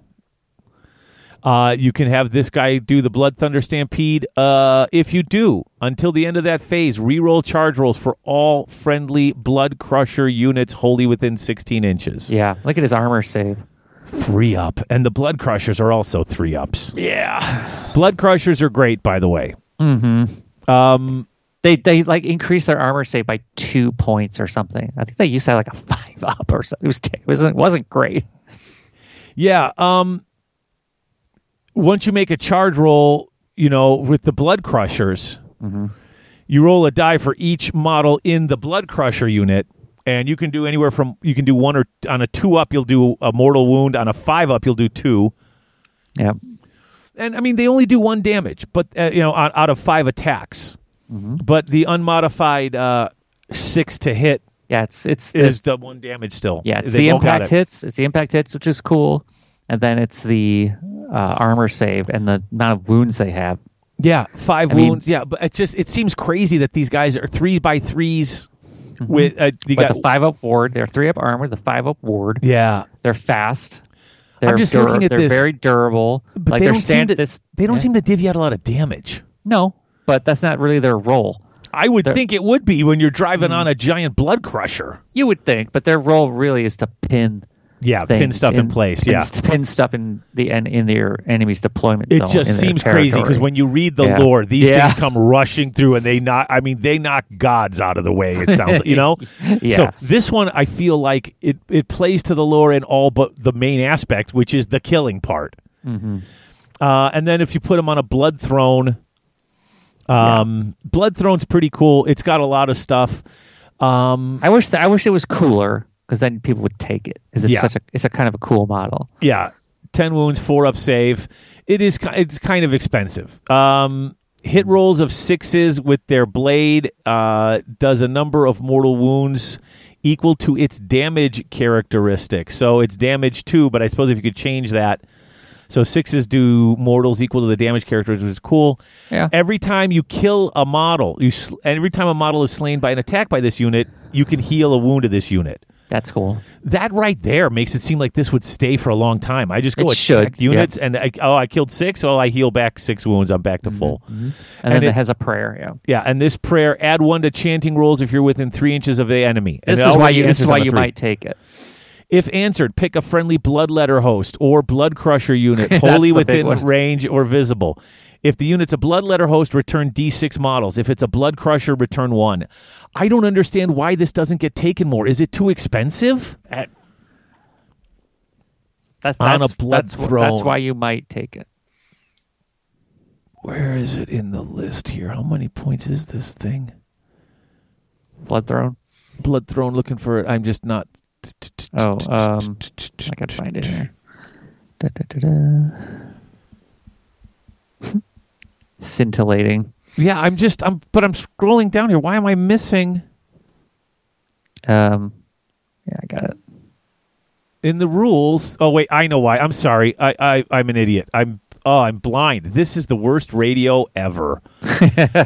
You know what it is? I have a couple of things piled up here, and I couldn't find the stupid right page. I was looking at the wrong thing. Yeah, okay. Blood Throne. How many points is this? It's got to be right in here. 160. 160 is it? Yeah. For 10 wounds or the 4-ups, I guess it could die easy. It doesn't have a ward. Right. He has a ward in shooting. But if you're playing a lot of... And he's a hero, you could give him an item. Yeah, blood letters and blood host. It seems like that would be, if you're taking a lot of demons, that would seem the way to do it, isn't it? Yeah. I mean, and then the blood crushers themselves, they're standard bearer. They have like the reality blinks ability. Right. Where if you roll 1, you just return 1. Like that's kind of awesome. Yeah. All right, but that's cool. So let's do this. Let's jump into. Hold on, just looking at something here. We've been going for almost an hour and we haven't even gotten through the rules, dear Lord. But we are also covering the units. Let's talk about things demons can have. Let's go back to the command traits. Yep. Okay. Get your highlighter. All right. So at the start of the hero phase, my hero phase, I can roll, and on a 2-up for all blood letters, I can return D3 blood letters on a 2-up. Yep. That's not a bad one if you're playing blood letters. So now you combo that guy with the guy in the skull throne. Oh, yeah. See, that's, if your general has this command trait, begin the battle with a blood tithe point. So there's one. The general is a priest. They know an additional prayer from the blessings of Khorne. If they're already a priest, yeah. Oh, yeah, if they're already a priest. So now you get 2 blood blessings because you're a general on a skull throne. Yep. Which is kind of awesome. And then there's, And the last one is at the end of the combat phase, if you fought and you're within 3 inches of an enemy unit, you can make a pile-in. Alternatively, at the end, if you fought and you're more than 3 inches, you can make a normal move or attempt to charge. So I kill everything I have, and then I can charge at the end of the combat phase into another thing. Yeah. Which one of these is the good one? I think it depends on what you're doing. Like if you're just a bloodthirster and you're fleeting mortals, then I would say favorite of Khorne is probably good. Start with that blood tithe? Just start with the blood tithe. Then you can move you can literally start even if your opponent starts the game first, you can move 3 units in his hero phase. True. If you're running tons of blood letters, I suppose. Embodiment of Wrath. Yeah, pretty for sure. good. Yeah, it's just fantastic. Okay, so what else? Artifacts for the demons. Yeah. A 4-up ward against mortal wounds. Very. I hate when they're just mortal wounds. Yeah. I love the King of Blades. No ward rolls for enemy units within 3 inches of this guy. Mm-hmm. Halo Blood's the best one, though. Strike first? Mm-hmm. Yeah, strike first is always nice. Put that on a Bloodthirster, and you just stand in the middle of the battlefield. You're like, hi, here I am. That's really good. I charge you. Great. Yep. I really do like the King of Blades, though. I like not getting ward saves because so many times you're fighting and someone's just like ward saving the heck out of you. It's like, that we're done with that. Mm-hmm. And Skull Shard Mantle is good too, but it's only for him. Which is, Yeah. Yeah. Let's see.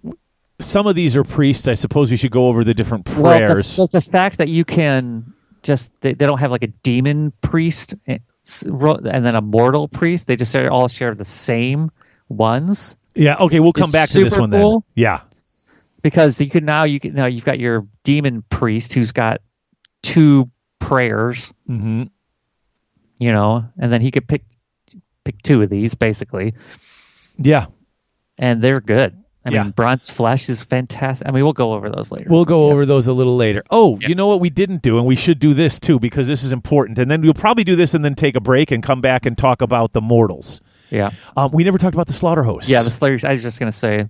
So there's 3 demon ones. Why don't you take those, and then we'll just cover those, and then we'll cover the other slaughter hosts after we talk about the different guys. So there's Reapers of Vengeance. Get your highlighter. Okay. +1 to hit, made for all friendly Reapers of Vengeance demon units that target an enemy hero. In addition, each time an enemy hero is slain, you receive an additional blood tithe point.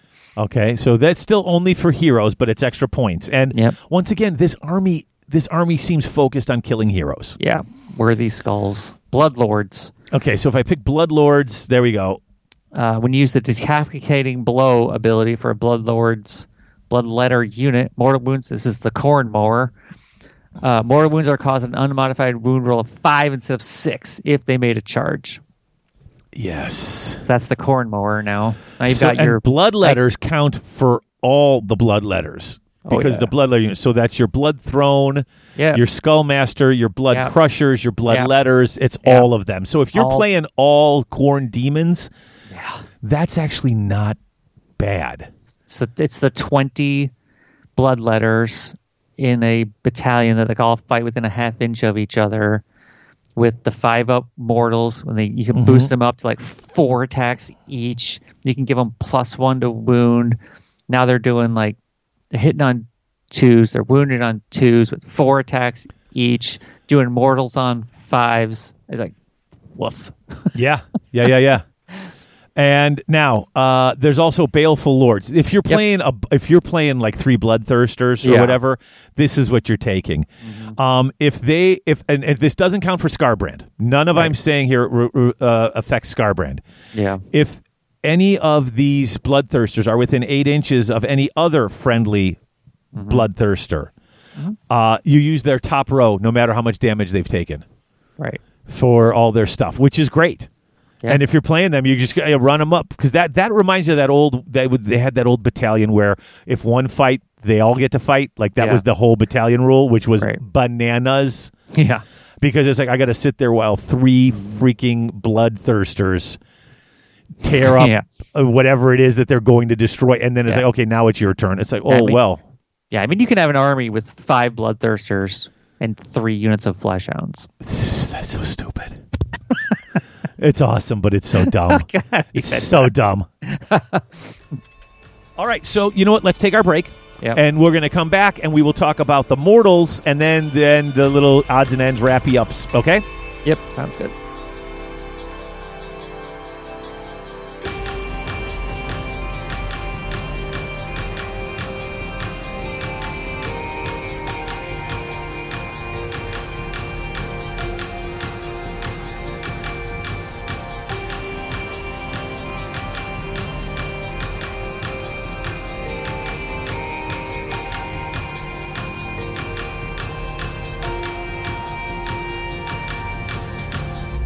Are you finally looking to start your rebasing project? 6 Squared Studios. Are you looking for some new and interesting resin terrain? 6 Squared Studios. Are you looking for some fancy acrylic counters to keep track of wounds, or maybe some other statistical anomalies? 6 Squared Studios. Maybe you need a new rack for your paints? 6 Squared Studios. Well, then look no further. What you need is 6 Squared Studios. They ship worldwide with domestic shipping for both the U.S. and Canada. 6 Squared Studios. That's right, 6 Squared Studios. That's the number 6, squaredstudios.ca. When your gaming needs go beyond your basic dice, tape measure, models, and paints, think 6 Squared Studios. 6 Squared Studios. Now all your base are belong from them.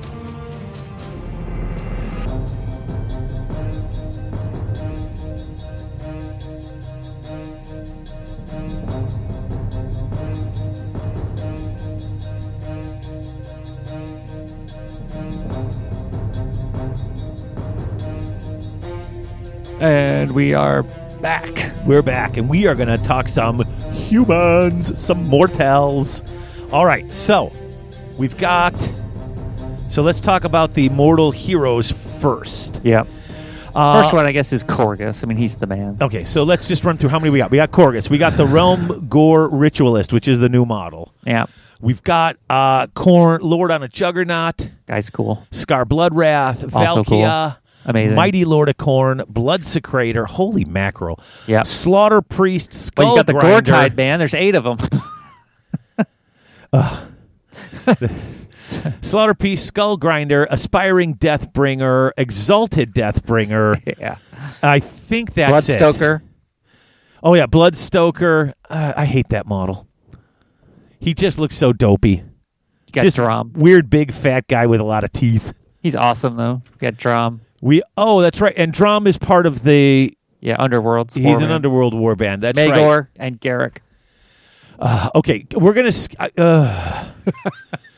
You know what? Honestly, what upsets me is that they've got some cool rules for some of these guys. They do. And they are vital. If you're playing a multiple small units army, those units are vital. All right, so because they're cheap too. Yeah. All right, so we have 1,000 heroes to cover. So let's try to do this without taking 7 days. All right?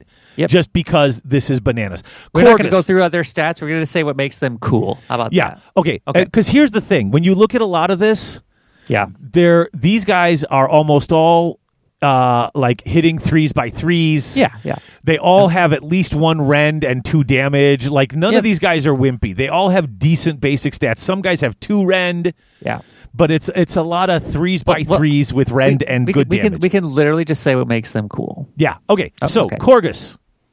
Korgus he's like the ultimate Khorne lord. He's on foot, and his thing is the reality splitting axe. Yes. Now he's great. He does come with his on his base comes with his little guy, his little friend. Yeah, his what is it? What are those called? Goat boy. His goat boy. His flesh hound. Goat boy. Grizzle. He's the guy from all the stories. He is Khorne's. He's the dude. He's the Lord of the Gortide. This is the guy who, honestly, we talk about how the lore moves forward. Yeah. I would love to see in the lore him reach demonhood. I would love to see a demon prince. That's his quest, right? That's what he wants. Yeah. That's his quest. And then you could have both models in the game, and you just can only play one or the other. You could play Korgus pre or post. But, I mean, this guy came that close. Mm-hmm. And so few make it. It would be cool. And I'm not saying right now. Yeah. But of all of Khorne's forces, this guy was in Akshi. This guy is the one who killed all those people that ripped open in reality that let Khorne come through in the realm of when the Age of Chaos started. And he has thrived. Mm-hmm. He can unbind 1 spell just like he's a wizard. Yeah, his Collar of Khorne on his flesh hound does that. He also has that Akshi's Bane where he can pile in if he's within 8 inches, which is bonkers. He's got an 8-inch pile in. He is in range within 8. It's so dumb. Yeah. So go over the reality splitting axe. So if you do any wounds to something, and they were not slain by it, at the end of any phase, roll a die on a 5-up. That unit's dead. That's it. Bye-bye. Okay, I just got to read this again because it seems too good almost. Okay. It's amazing.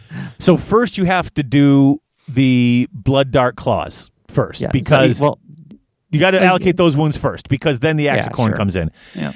At the end of any phase, if any wounds caused by the axe were allocated to an enemy unit and that model was not slain. Wait a minute. At the end of any phase, if any wounds caused by the axe in that phase were allocated to an enemy unit and not slain. Mm-hmm.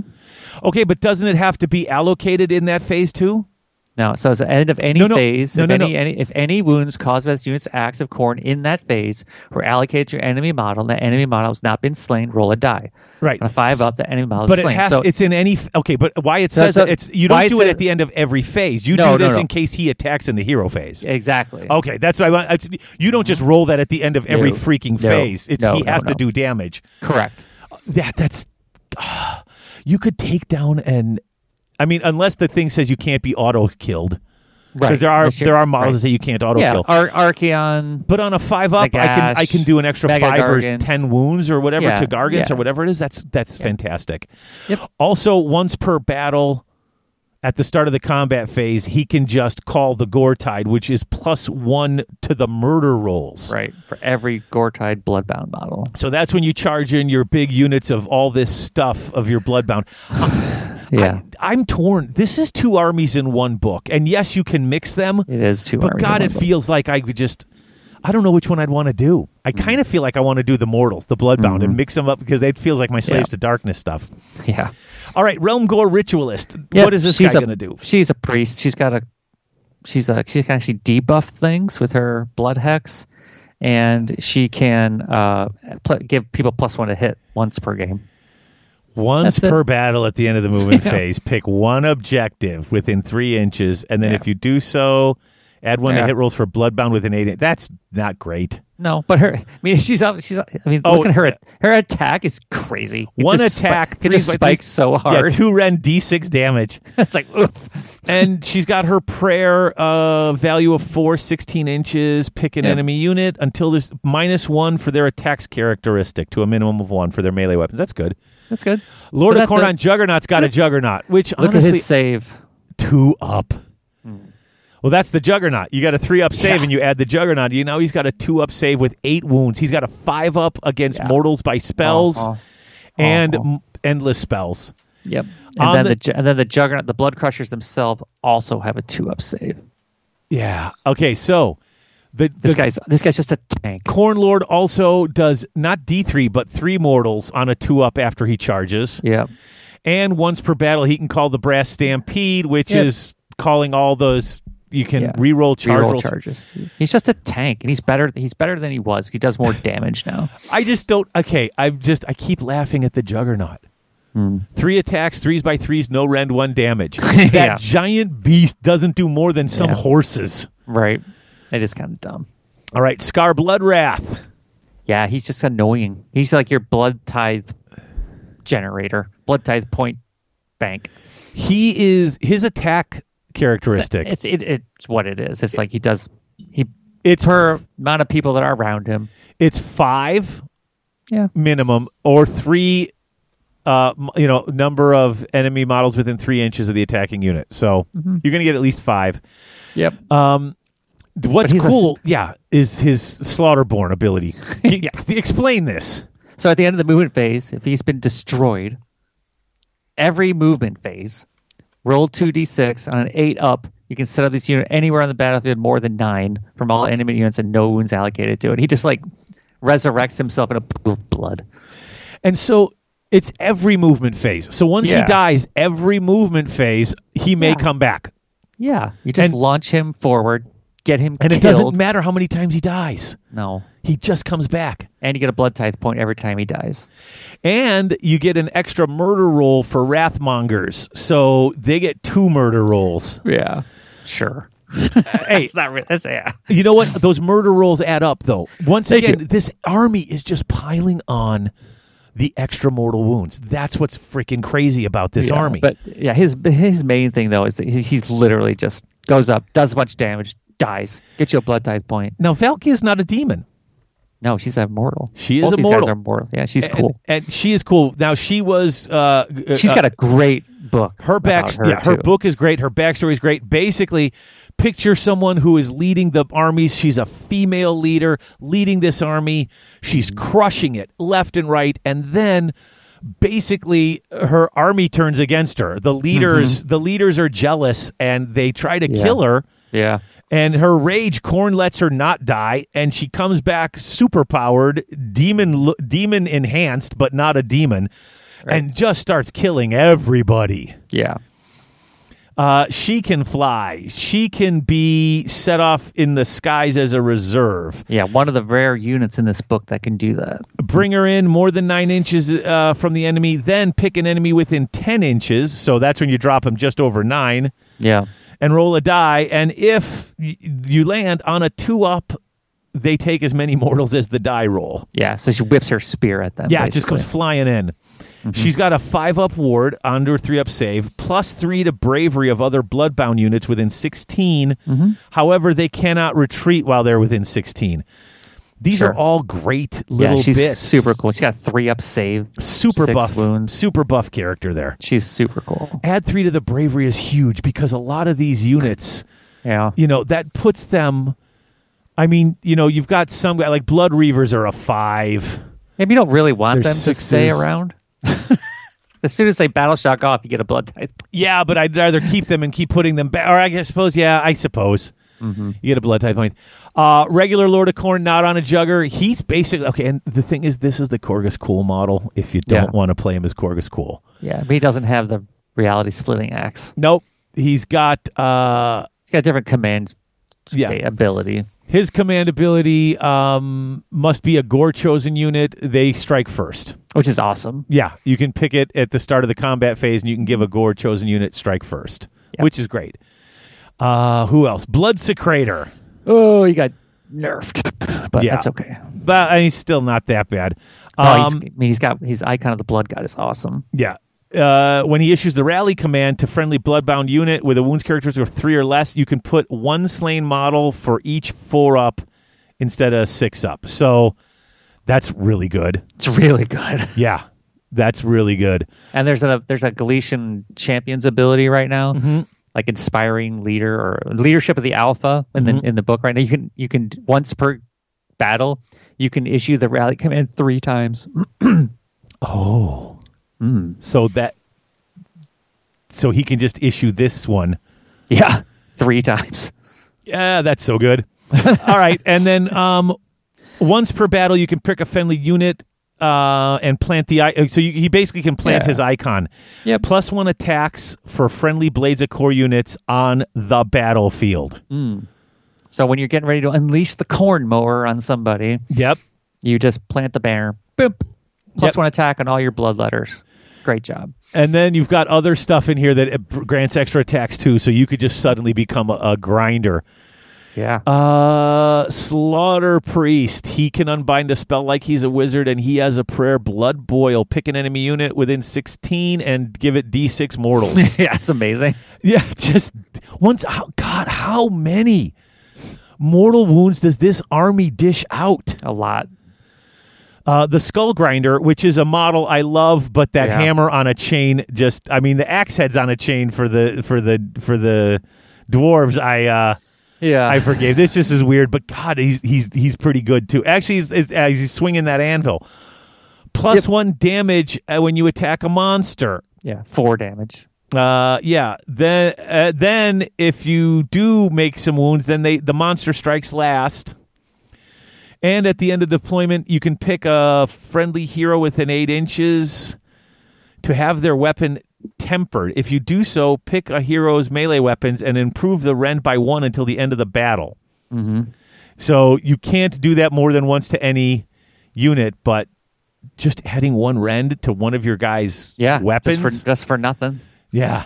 It's good. Aspiring Deathbringer. He's just your basic hero. Yeah, basic dude. But these guys all have like 6 wounds and a 3-up save. And 3-up save on that guy. Okay, like this guy. 5 attacks, 3s/3s, 1 rend, 2 damage. Yeah. Which I can improve his rend to 2 rend if I want. Unmodified hit rolls of 6 do 1 mortal in addition to the 2 damage. And that, you know how many points that guy is? He's like 100, isn't he? He's 80. He's 80? Yeah, why wouldn't you throw one of these guys in? Mm-hmm. These guys are all cool. And then if he does well enough, he becomes an Exalted Deathbringer who has more attacks. He takes all his armor off and becomes an Exalted Deathbringer. Yeah, so he goes down to a 5-up save but has many more attacks. He has a 5-up ward. He has a 5-up ward. So you get to pick the Skull Gouger. Or the spear. The big axe and the claw, or the guy with the huge spear. Spears, you add 1 to hit rolls. Oh, no. He add 1s to hit rolls for attacks made by this unit wholly within 8 inches of another bloodbound unit. Roll. It's a goofy roll. So if he's near more units, he hits on 2s. But it's got to be the general. It's got to be the general. Friendly bloodbound unit that is a general. Oh, so this guy stays near. Oh, that makes sense, though. Yeah. Because he's got his 8 heroes around him. Right. So this guy around him stays near the general, so he gets +1 to hit near the general. Yeah. Unmodified save rolls for melee attacks. If he's got if he's got the axe and the skull gouger. 6s on save rolls for him. The attacking units take D3 mortal wounds. Mm-hmm. If the unmodified save, so if I had like 7 saves and rolled 3 6s. Yeah. That's 3D3 mortal wounds. 3D3 mortal wounds. Wow. So, yeah, okay. Are there any other heroes we need to talk about? Oh, there's the Bloodstoker. You can pick... Oh, you know what? I think that rule is if an unmodified save roll for an attack... Did that get FAQ'd? It's got to be per 6. Yeah, okay. Yeah, it's each 6, yeah. So... And then the Bloodstoker, at the start of the movement phase, pick D3 other units within 3 inches, roll a dice. Regardless of the roll, they can run and charge later, but on a 1, it takes a mortal wound. Sure. Yeah, the Bloodstokers, I hate this model, but he's so important. He's an an intricate piece to the Bloodbound army. Yeah. Yeah, I mean, you wind up trying to put in 8 heroes like the game says he does, because you can. You might be able to. Yeah, I think you can if you pick the Gore Chosen. Can you pick Drom as your general? Yes. Wait, does he have a leader keyword? I think he's a leader. Yeah, you can. Yep.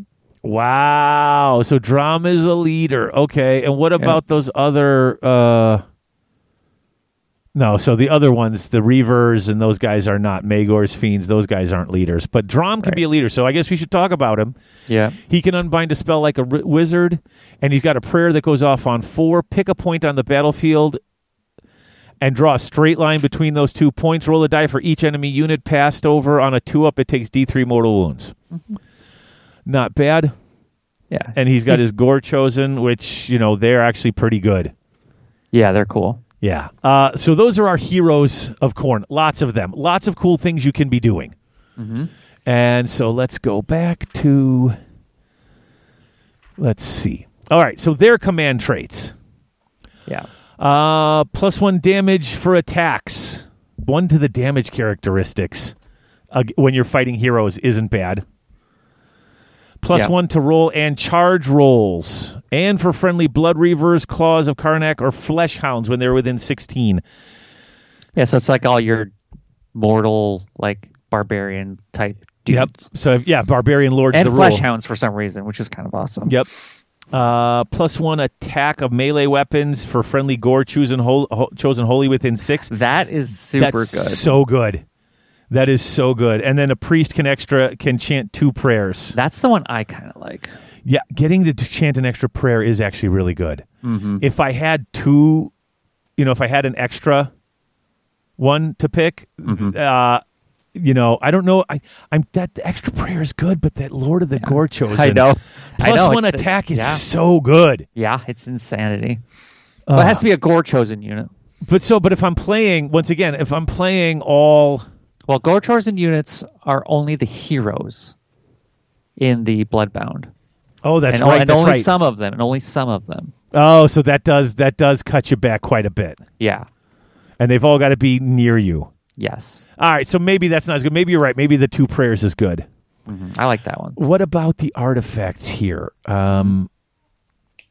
Here you went. At the end of the combat phase, if any wounds were caused by an attack made by the bearer against a hero or monster and not negated, you get a blood tithe point. Boom. So I give my hero and send him out against heroes, and every time I do any wounds, I get a blood tithe point. And the time you kill him, you get a blood tithe point. And another, you might get 2. Well, yeah, because you kill him and then you wounded him. Yeah, so you when you 2, wound him plus and he's killed dead, him. so you get 3. Reroll charge rolls for friendly Blades of Khorne units wholly within 16. That's not bad for the Blood Secrator. Yeah. Because he's already doing the extra bonuses. So giving him that. Uh-huh. Where is he? What did he give them? I just want to go back and find him real quick. He gives the rally command on a 4-up instead of 6. Right. If you're 3 wounds or less, then once per game +1 attack.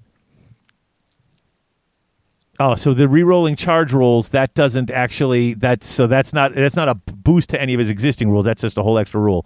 Mm-hmm. And then the Gore Cleaver. Pick a melee weapon, improve the rend by 1. In addition, unmodified hit rolls of 6 do a mortal wound on top of it. That's not bad either. So could you combine Gore Cleaver with the Skull Grinder's ability and get rend +2? I would assume so. Why not, right? Yeah. And and then suddenly whenever this hero... Yeah, rend 3 or something. Yeah. I'm trying to look what kind of... Let's see. Lord of Khorne has rend 1. Realm Gate Ritualist, well, I'm not giving it to him. I can't give it to Korgus Cool. Mm-hmm. So many names. Yeah, give it to the Mighty Lord of Khorne on the Lord of Khorne, the one that looks like Korgus Cool but ain't. Yeah. His Axe of Khorne is already rend 2. Yeah, rend 4. So I give him rend 3, and I give that other bonus, and he's at rend 4. Yeah. Good one to do it would be the Exalted Deathbringer. Make that Ruinous Axe and Skull Gouger rend 3. Yeah. 3 damage. Or the Impaling Spear, rend 4, 2 damage. The Slaughter Priest can be rend 4. Mm-hmm. Aspiring Deathbringer at rend 3 is not bad either. Mm-mm. Like any of those could work. Yeah. Even where is he? Drom would be rend 3. Okay. So we've got all those artifacts. So now we've talked about all these different guys who are priests. So let's talk about the different prayer scriptures. Right. Why don't you start this? So the really cool one is like the guy himself has the blood boil one. That's the priest, the human priest. That's a good one. We already talked about it. Right. And these other ones are blood sacrifice. Get your highlighter out. Range of answer value 4, range 8. Pick a friendly Blades of Khorne unit within range. Physical catcher.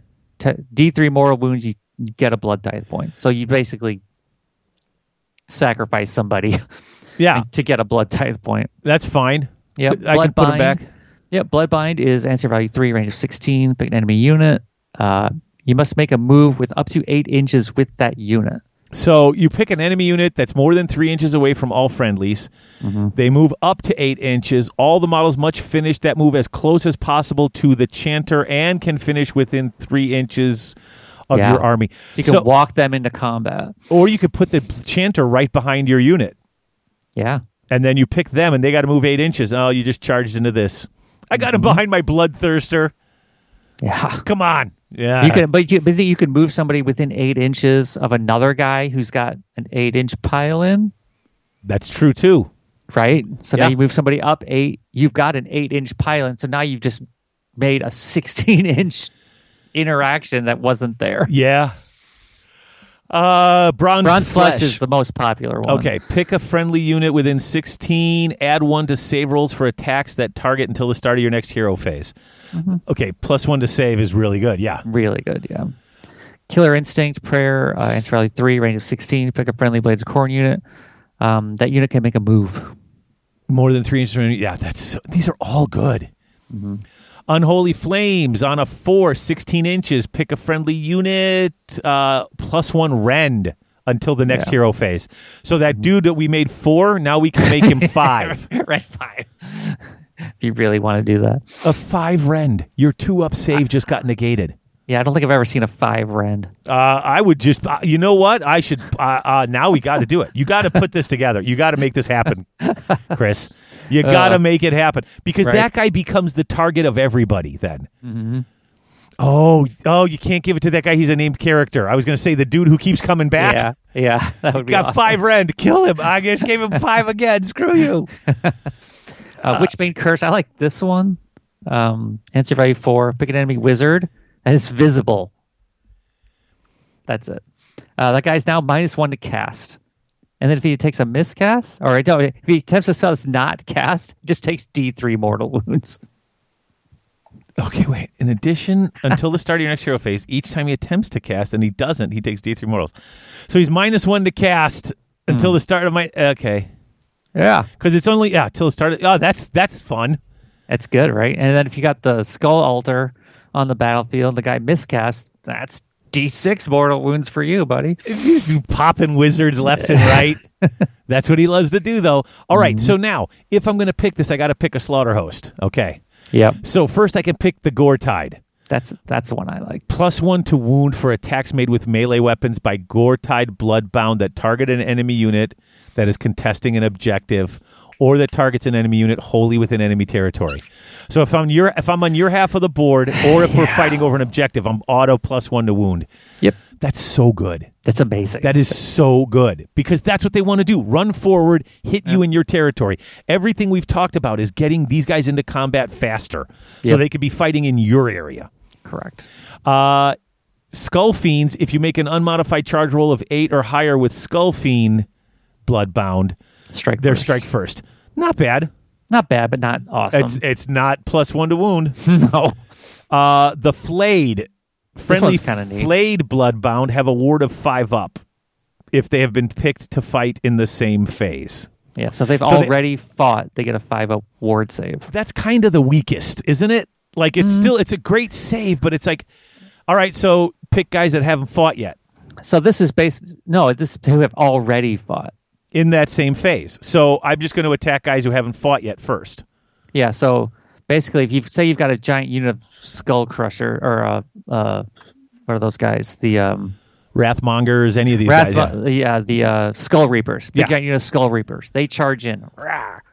You give them +3d6 to charge, extra attacks, all this stuff. They're death missile. They move in. I go with them first. Fantastic. They fight. Now they have a 5-up ward. Yeah. Yep.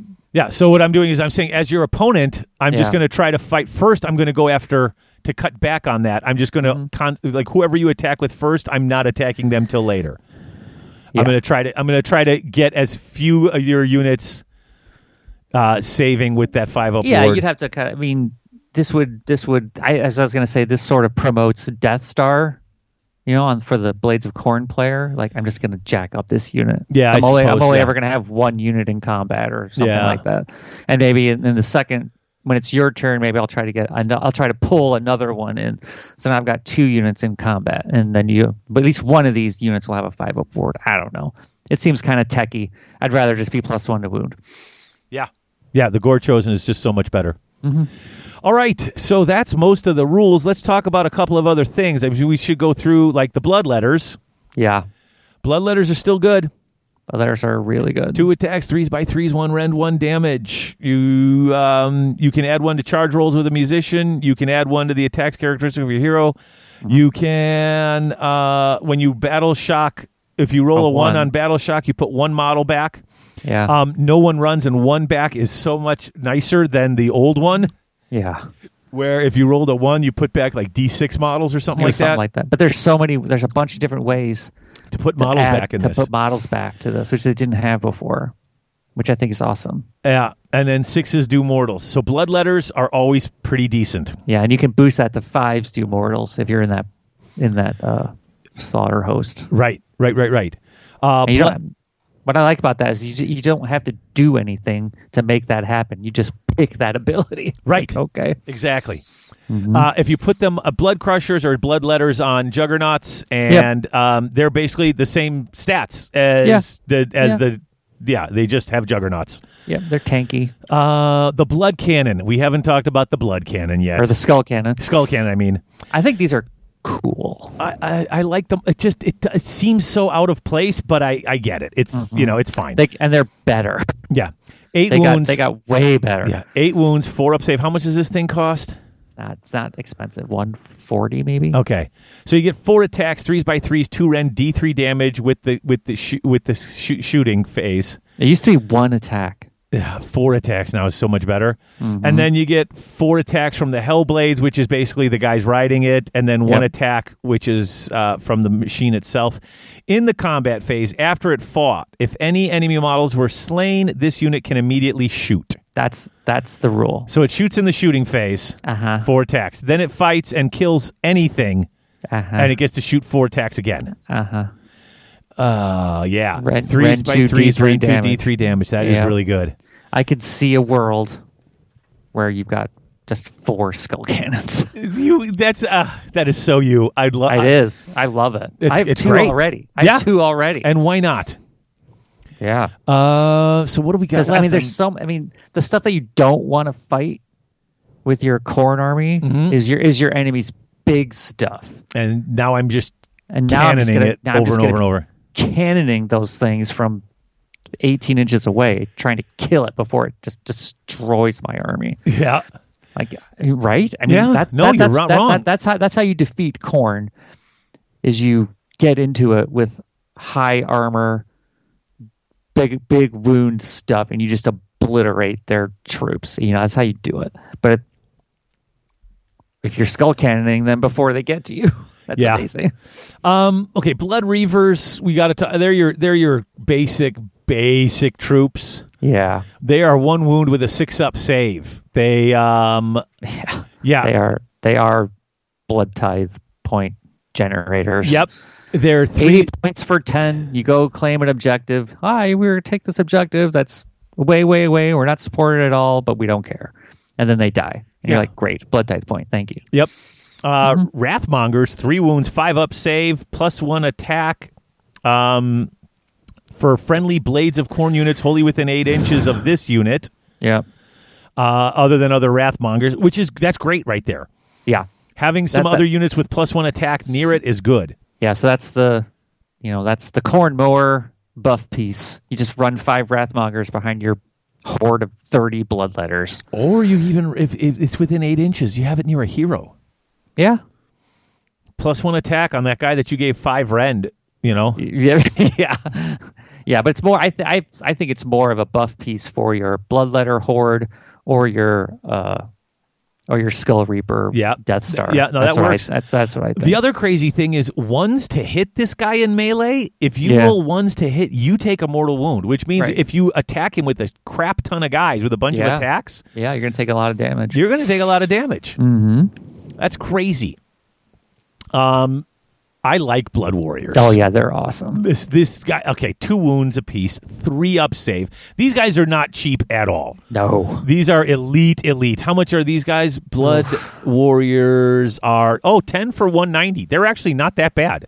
That's 10 points more than a unit of blood letters. In context to the unit and to the army, it's the most expensive. It's almost tied for the most expensive unit. The only one that's more is the Mighty Skull Crushers. Yeah. Okay. I could see that. Mm-hmm. But like I said, it's only 10 points more than blood letters. Yeah. And blood letters are good. This I really love, though. Yeah, they're very, very durable. Yeah.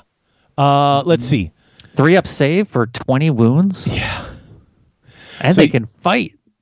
So you either pick the Axe and Fist or the Glaives. Yeah. Or Goraxes, paired Goraxes and Goreglaive, yeah. Yeah. Now here's the thing.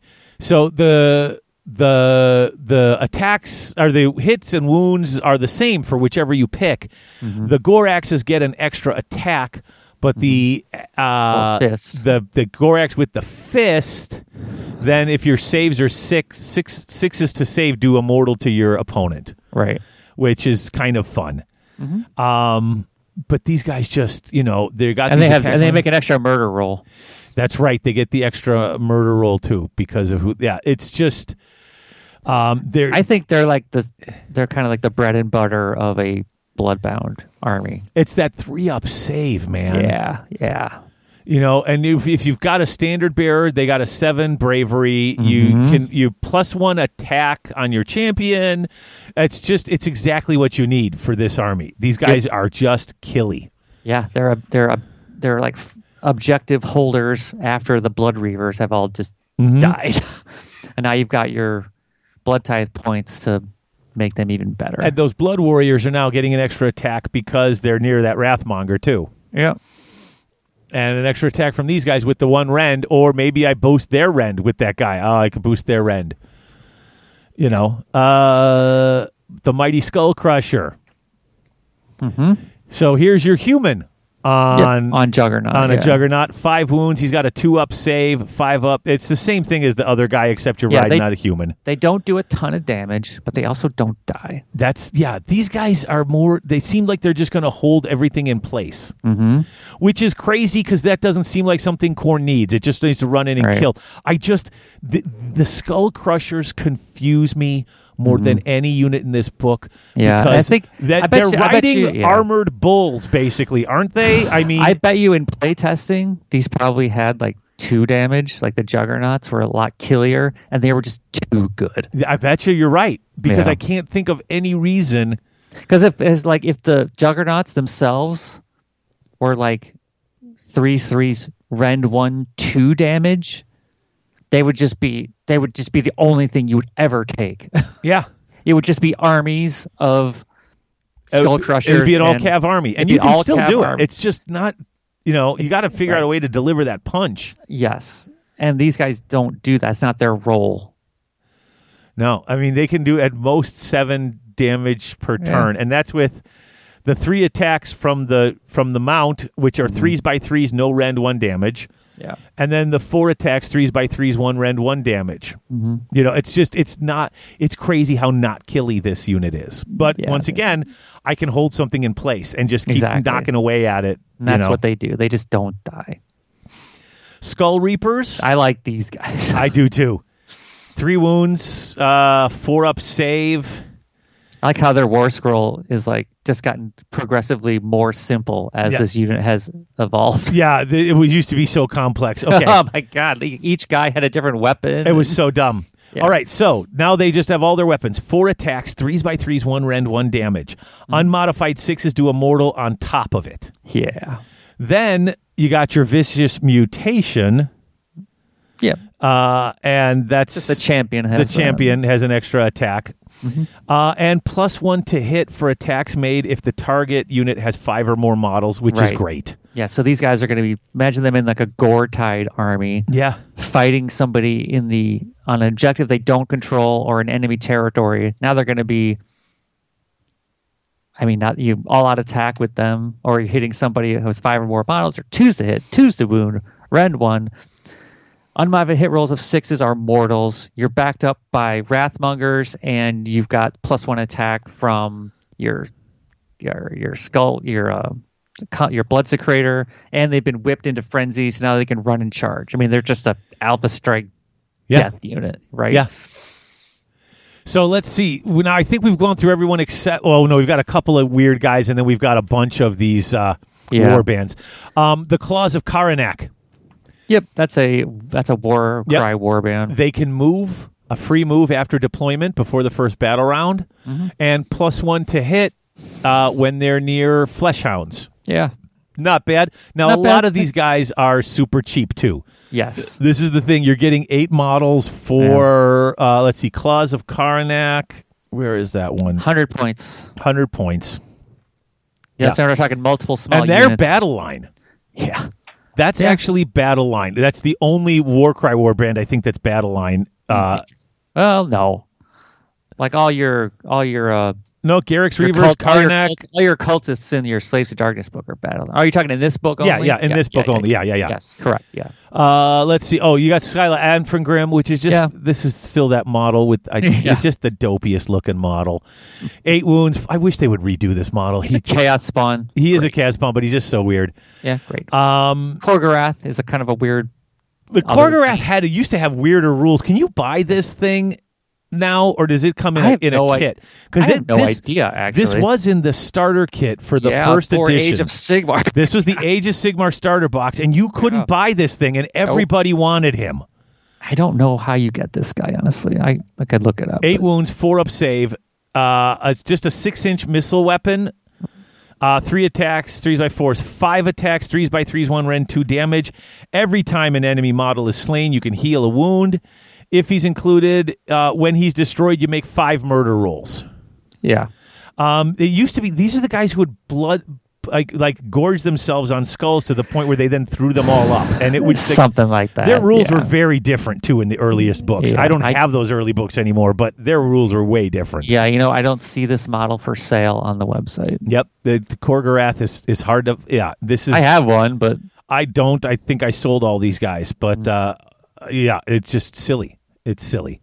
We talked about Drum, Gorchosen Drum. Yep. Magor's Fiends, just some Chaos Warriors that fight. Okay, so just running through this. Magor's Fiends are 120. Oh, yeah. So this is a key unit in multiple small units, actually, because it's 2 units. It's Magor's Fiends, and then the first time it's set up, you summon a Fleshhound who's a separate unit. Oh, okay. This dumb unit counts as 2 blood tithe points. Yeah, okay. Each time a model in this unit is slain, you can make 2 murder rolls instead of 1. Saves of 6 do mortals. Yeah, why not take them? Yeah. For 120 points for 2 units? For 2 units for 2 blood tithe points. And they got 3. Okay, they've got, 5 models in this unit? Yeah.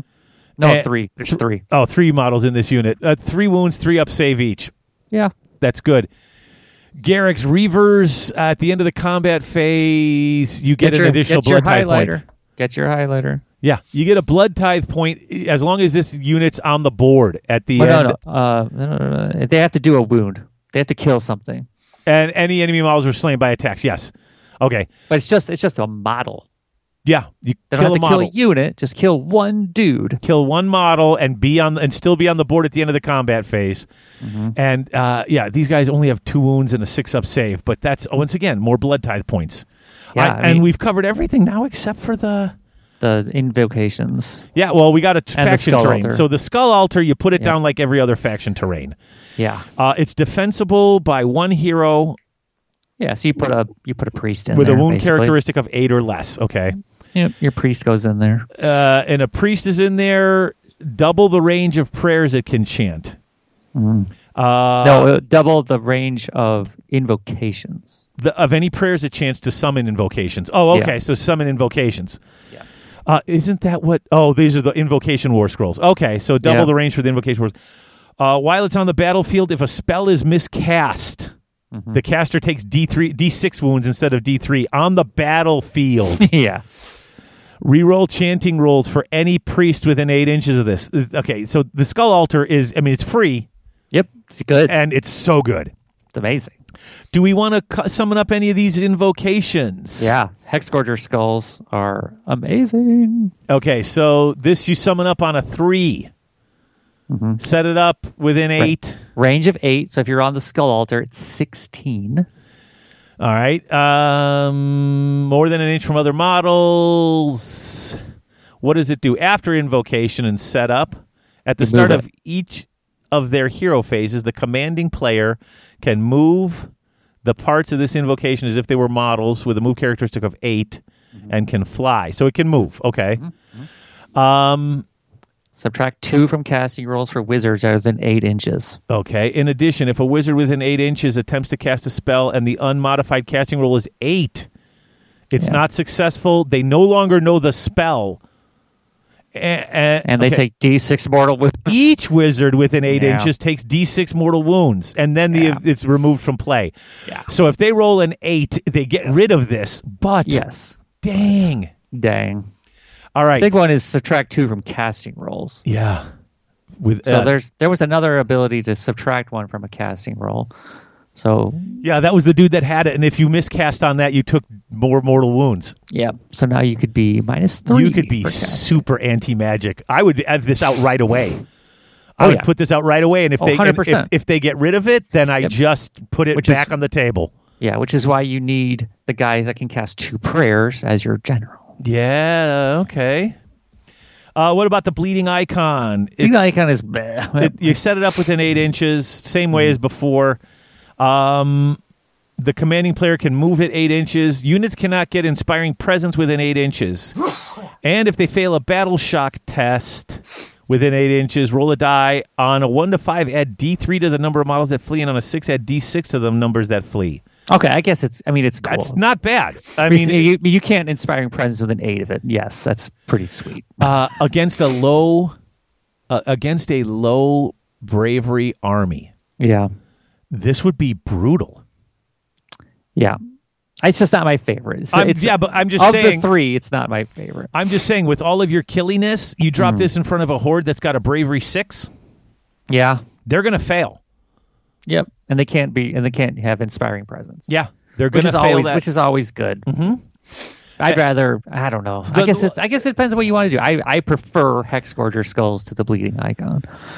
Yeah, well, the Hexgorger Skulls is definitely better. For 50 points, I'm taking that in every army. The bleeding icon, if I've got 40 points, it is the cheapest points, thing. I'm taking. If I've got 40 points, I'm taking it. And what about the Wrath Axe? This thing's 70. It's great. Okay. Once again, 8 inches. Same rules to put it down. It can move 8 inches and fly. Roll die for each unit that has any models it passed across. Okay, and you can move it 8 inches, and that doesn't mean in a straight line. Right. So I could just jiggle-jaggle to get as many units as I want. I guess so. Yeah, it doesn't say it has to move in a straight line. It just has to move 8. Yeah, on a 2-up, that unit suffers D3 mortal wounds, and the commanding player can pick 1 unit within 3 inches of the invocation and roll a die. On a 1, nothing happens. On a 2 through 5, takes D3 mortal wounds more. On a 6, you take D6, and then it's removed from play. That seems kind of good. So it's only removed from play if you roll a 6. On a 6, it takes Oh, okay. So it only removes if you do it on a 6. Okay, yeah. Yeah. So if you're on the Skull Altar, you whip this thing 16 inches. And then it moves 8. Then it moves 8 more. I move to 3 or 4 different units on doing a 2-up. D3. So you do D3, D3, D3, and then you pick a unit at the end and do D3 more. And if you roll a 6 and do D6, then it goes away. It did too much. Yeah. That's the book. Yep. And that thing's 70 points. Yeah. This army is so freaking cool. And you know what's bananas about this army? Which is, the most bananas thing about this army. Mm-hmm. The most expensive unit is 380. It's Scarbrand. The next expensive unit is 330. It's all the Bloodthirsters. Yep. After that, it's the Mighty Skull Crushers for 200. 200 for 3, and then 180 for 3 Blood. You get down to about the 180s, 160s. Blood Warriors, like we said, are 190. Yeah, so Skull Reapers are 190. Yeah. But there's a whole lot of 100-point stuff in this army. Yeah, so you can see why people think that multiple small units is the way to go. Oh, yeah. Because you just have a bunch of units, and you just swap. You can just play it 2 ways. You can just play it for the abilities, and stack up your attacks, stack up your brass meteors, just do brass, all that stuff. Right. Or you can basically trade in your bloodbound for demons as the game goes on. Yeah. Basically, right? Well, yeah, because the more blood they get, the thinner the veil becomes, because everything you're summoning is demons. Right. Right? Because let me look at the chart. You can't summon living creatures. If I have a free bloodbound, a free blood tithe point from the very beginning of the game, because I'm a demon, right? And then I launch Magor's fiends and his little skull and his little fleshhound pal into combat. They die horribly. Right. I already have enough for 3 fleshhounds. Yeah. And now I'm summoning up little stuff here and there. Yeah. And just making it all happen. Yeah, we didn't talk about battle tactics and grand strategies yet. But oh, let's do it. I'm sorry, I missed that. Yeah. Because, we're going to need them. Yep. Grand strategies, blades. So there's 4. And they're kind of, I don't know. I think they're difficult. Blood Legion's March. When the battle ends, you complete this grand strategy. If in every battle round after the first, you summoned any Blades of Khorne demon units to the battlefield by spending blood tithe points. I guess it's not impossible. But I think somebody could play around it if they wanted to. I don't know. Bring me a worthy skull. At the start of the first battle round, ask your opponent to pick one hero from their army to be the worthy foe. When the battle ends, you complete this grand strategy if that hero has been slain and the model picked to be your general has not been slain. That's always an easy one. I mean, not an easy one, but that's one. I mean, that's like in so many armies. Yeah, I'm going to kill him. I'm not going to die. Yeah, that honestly works. But it could be any hero. So yeah, I'm gonna pick Archaon. Oh yeah, great. Yeah, I'm gonna pick my Warsong Revenant Warsong guy who's in the back of the battlefield. I'm gonna instantly pick a wizard. Well, no, you don't. Your opponent picks. Oh, my opponent picks. Oh, that's right. Sorry.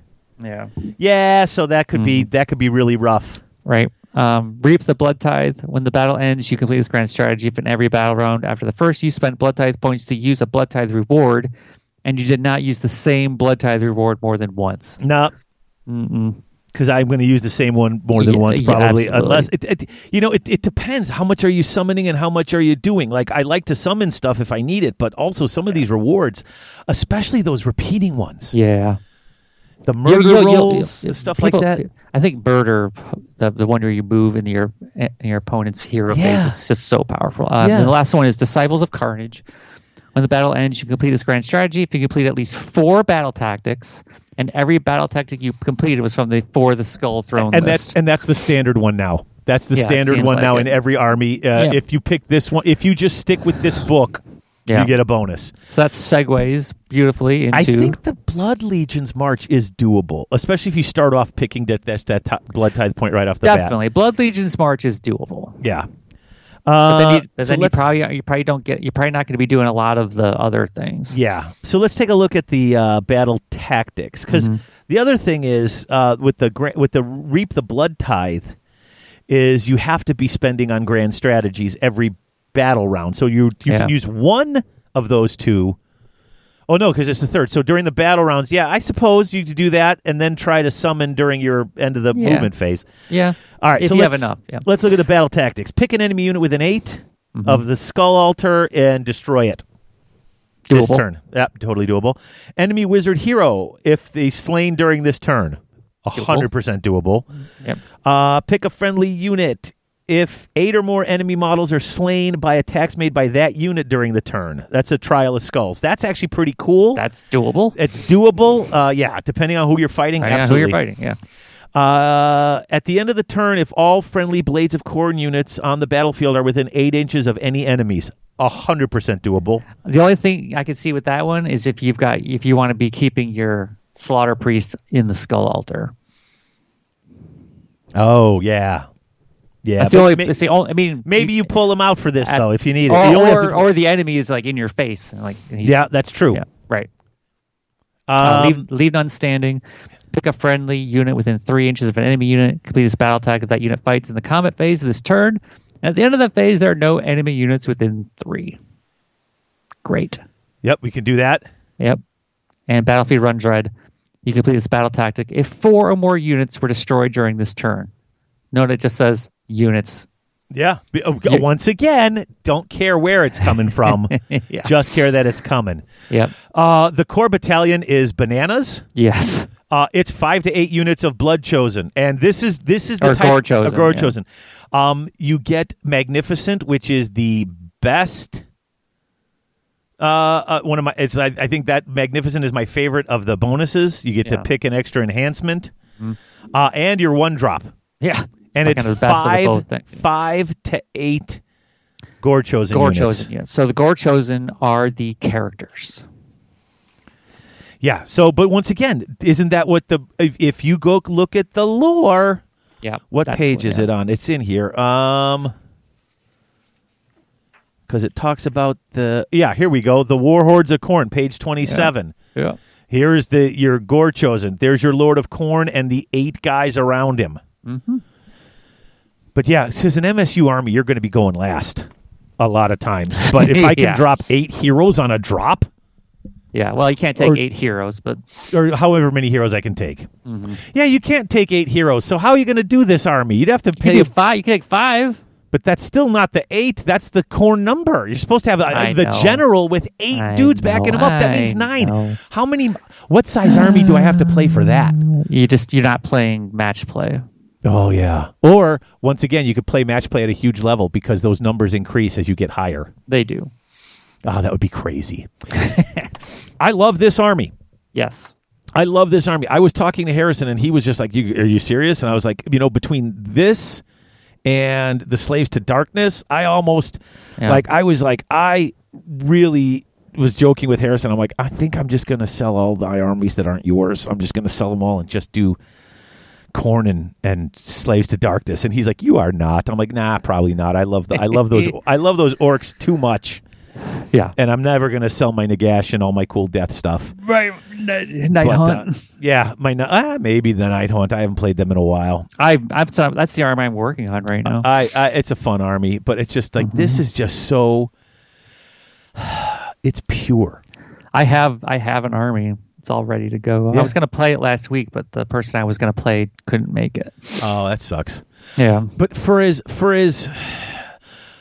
I don't want to use the term boring, but for as one note as Khorne can be, this army is pure.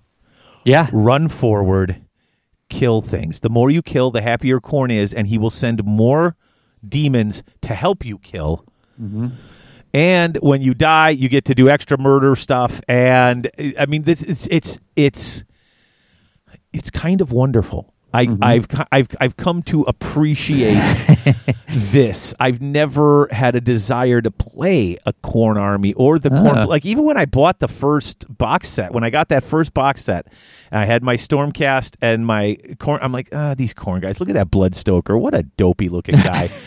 Like I was just like, I didn't play it. I never have. And I'm looking at this going, oh, I could play this. I could play this and have a ton of fun. I like the fact that the best change I think they made is when they made the priests part of the army. Oh, yes. And so many of them. And then making those demon guys priests is brilliant. Like, oh my gosh, that's so cool. It's so good. So we could talk briefly about collecting the army. Like there's there's a couple of good boxes. You can get the Vanguard, Blades of Khorne, which is all your mortals, which is like 10 Blood Warriors, 10 Blood Reavers, Slaughter Priest, 3 Skull Crushers. That's pretty good. And then you can go the demon way. Do you just buy the combat patrol? The 40K combat patrol is, I think it's 20 Bloodletters, 10 Fleshhounds, and 3 Blood Crushers, or 3 Blood, whatever, the Demon Crusher dudes. Right. You know? Yeah. I mean, there's so many options. You can go a pure demon. You can go pure mortal. You can go mix. You can go, like you said, with those bigger things. You can go all cav. Mm-hmm. In fact, a bunch of Blood Crushers running up behind, say, your Bloodthirsters. Yeah, and your Fleshhounds. Yeah, so I'm running up a bunch of blood. I got my 3 Bloodthirster army, and then I'm just running all the cav if I can turn it into battle line, which I think I can. You could just take Fleshhounds. Or just Fleshhounds. Yeah. But just all that stuff to so now my 3-up save dude is holding it in place while my Khorne bloodthirsters are just rushing up and just smashing anything that they can get near.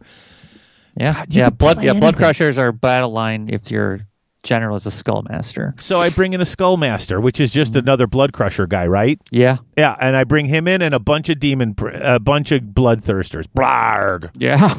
Blarg, and it's just... So here's the way how you can still get the Korgorath if you buy the Start Collecting Khorne Bloodbound Goreblade Warband, if you can find one. Okay, and so that's the starter band from the first box set. That's yes, it is. That's the first set of models they put out. If you can find that, buy it. Because it's $95, and it comes with Korgus Cole.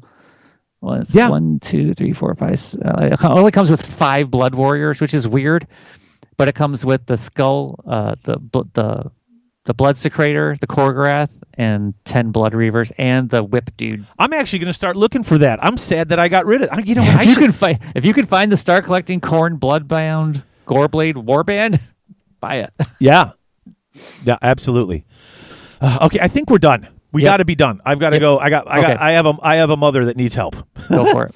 All right, so let's wrap up here, Chris. This was fantastic. Are you ready? By the way. Oh, jeez. Okay. Good thing I asked now. Okay, because I'm going to thank everybody. First of all, thanking our sponsors, the big three: Chaos Orc Superstore, 6 Squared Studios, and Grognard's, both in Roselle and Batavia, Illinois. That Batavia store is gorgeous, by the way. Mm-hmm. And then, of course, our Patreon patrons.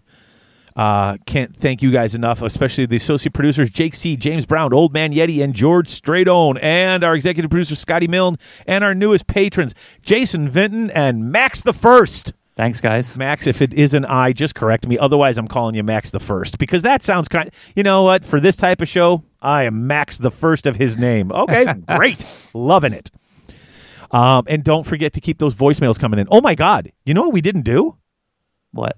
We didn't give people the phone number. Oh, my gosh. And Chris, we have voicemail. We heard them. Yeah. People need to call. They need to. And honestly. They call 1-757-GH-SHOW-6. That is 1-757-GH-SHOW-6. And if you are an international caller, like our friend from Australia this morning, you dial, most countries dial 1, what is it? Yeah, dial 00 and then 1-757-GH-SHOW-6.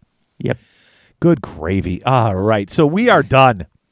We're either doing Slaanesh or Seraphon next. I haven't decided. I think it's Slaanesh. We should get Slaanesh done. Yeah. I kind of, I have nothing against it. Khorne and Slaanesh came out the same day. So. I know, and I have nothing against it. I just feel like sometimes we start to fall behind and something's got to get left behind, and I kind of feel like Slaanesh book is kind of awesome, though. It is kind of awesome, but we still need to do, we've got just had, what just came out? We just had, the both Death books are out. Mm-hmm. Seraphon, is that out today? Is Seraphon out? Okay, so Seraphon's out. We haven't covered any of these, have we? No. We're so behind. Stuff's going to have to get skipped because I definitely want to do a playing this game episode too. Yeah. We're going to have to do bonus. We might have to put in some extra work and do some bonus episodes, Chris. Okay. Just to get caught up. If you're cool with it. That's fine with me. All right. We're gonna tempt somebody into doing a Slaanesh army with our coverage. Oh, the temptation is so sweet. That's us, the tempters. All right, folks. Until next time. And sorry about it being late this month, guys. I got finals coming up. This is the rough time of the year, but we're getting them closer. We had last episode was up on time. We still have the little bonus Adepticon episode I got to post. We've got all sorts of cool stuff coming. So, keep listening. And, hey, if you like the show, tell a friend. Because I am an inclusive human being. I like everybody to listen to my show. If you like Warhammer, then you are welcome here. If you like painting, you are welcome here. So have your friends listen, because we love everybody. Yeah, you can interact with us on the Facebook page. On the Facebook page, yep. Or Twitter. Yep, and we're getting some other stuff coming up that I've talked about, and it's actually going to be happening in the next few weeks now that school's ending, because I've got a list, and I've actually started working on it. Awesome. All right, folks, until next time, only the faithful will be triumphant. Only the faithful will stand when all others fall, and only the faithful will know no despair except in failure. Oh, Sigur!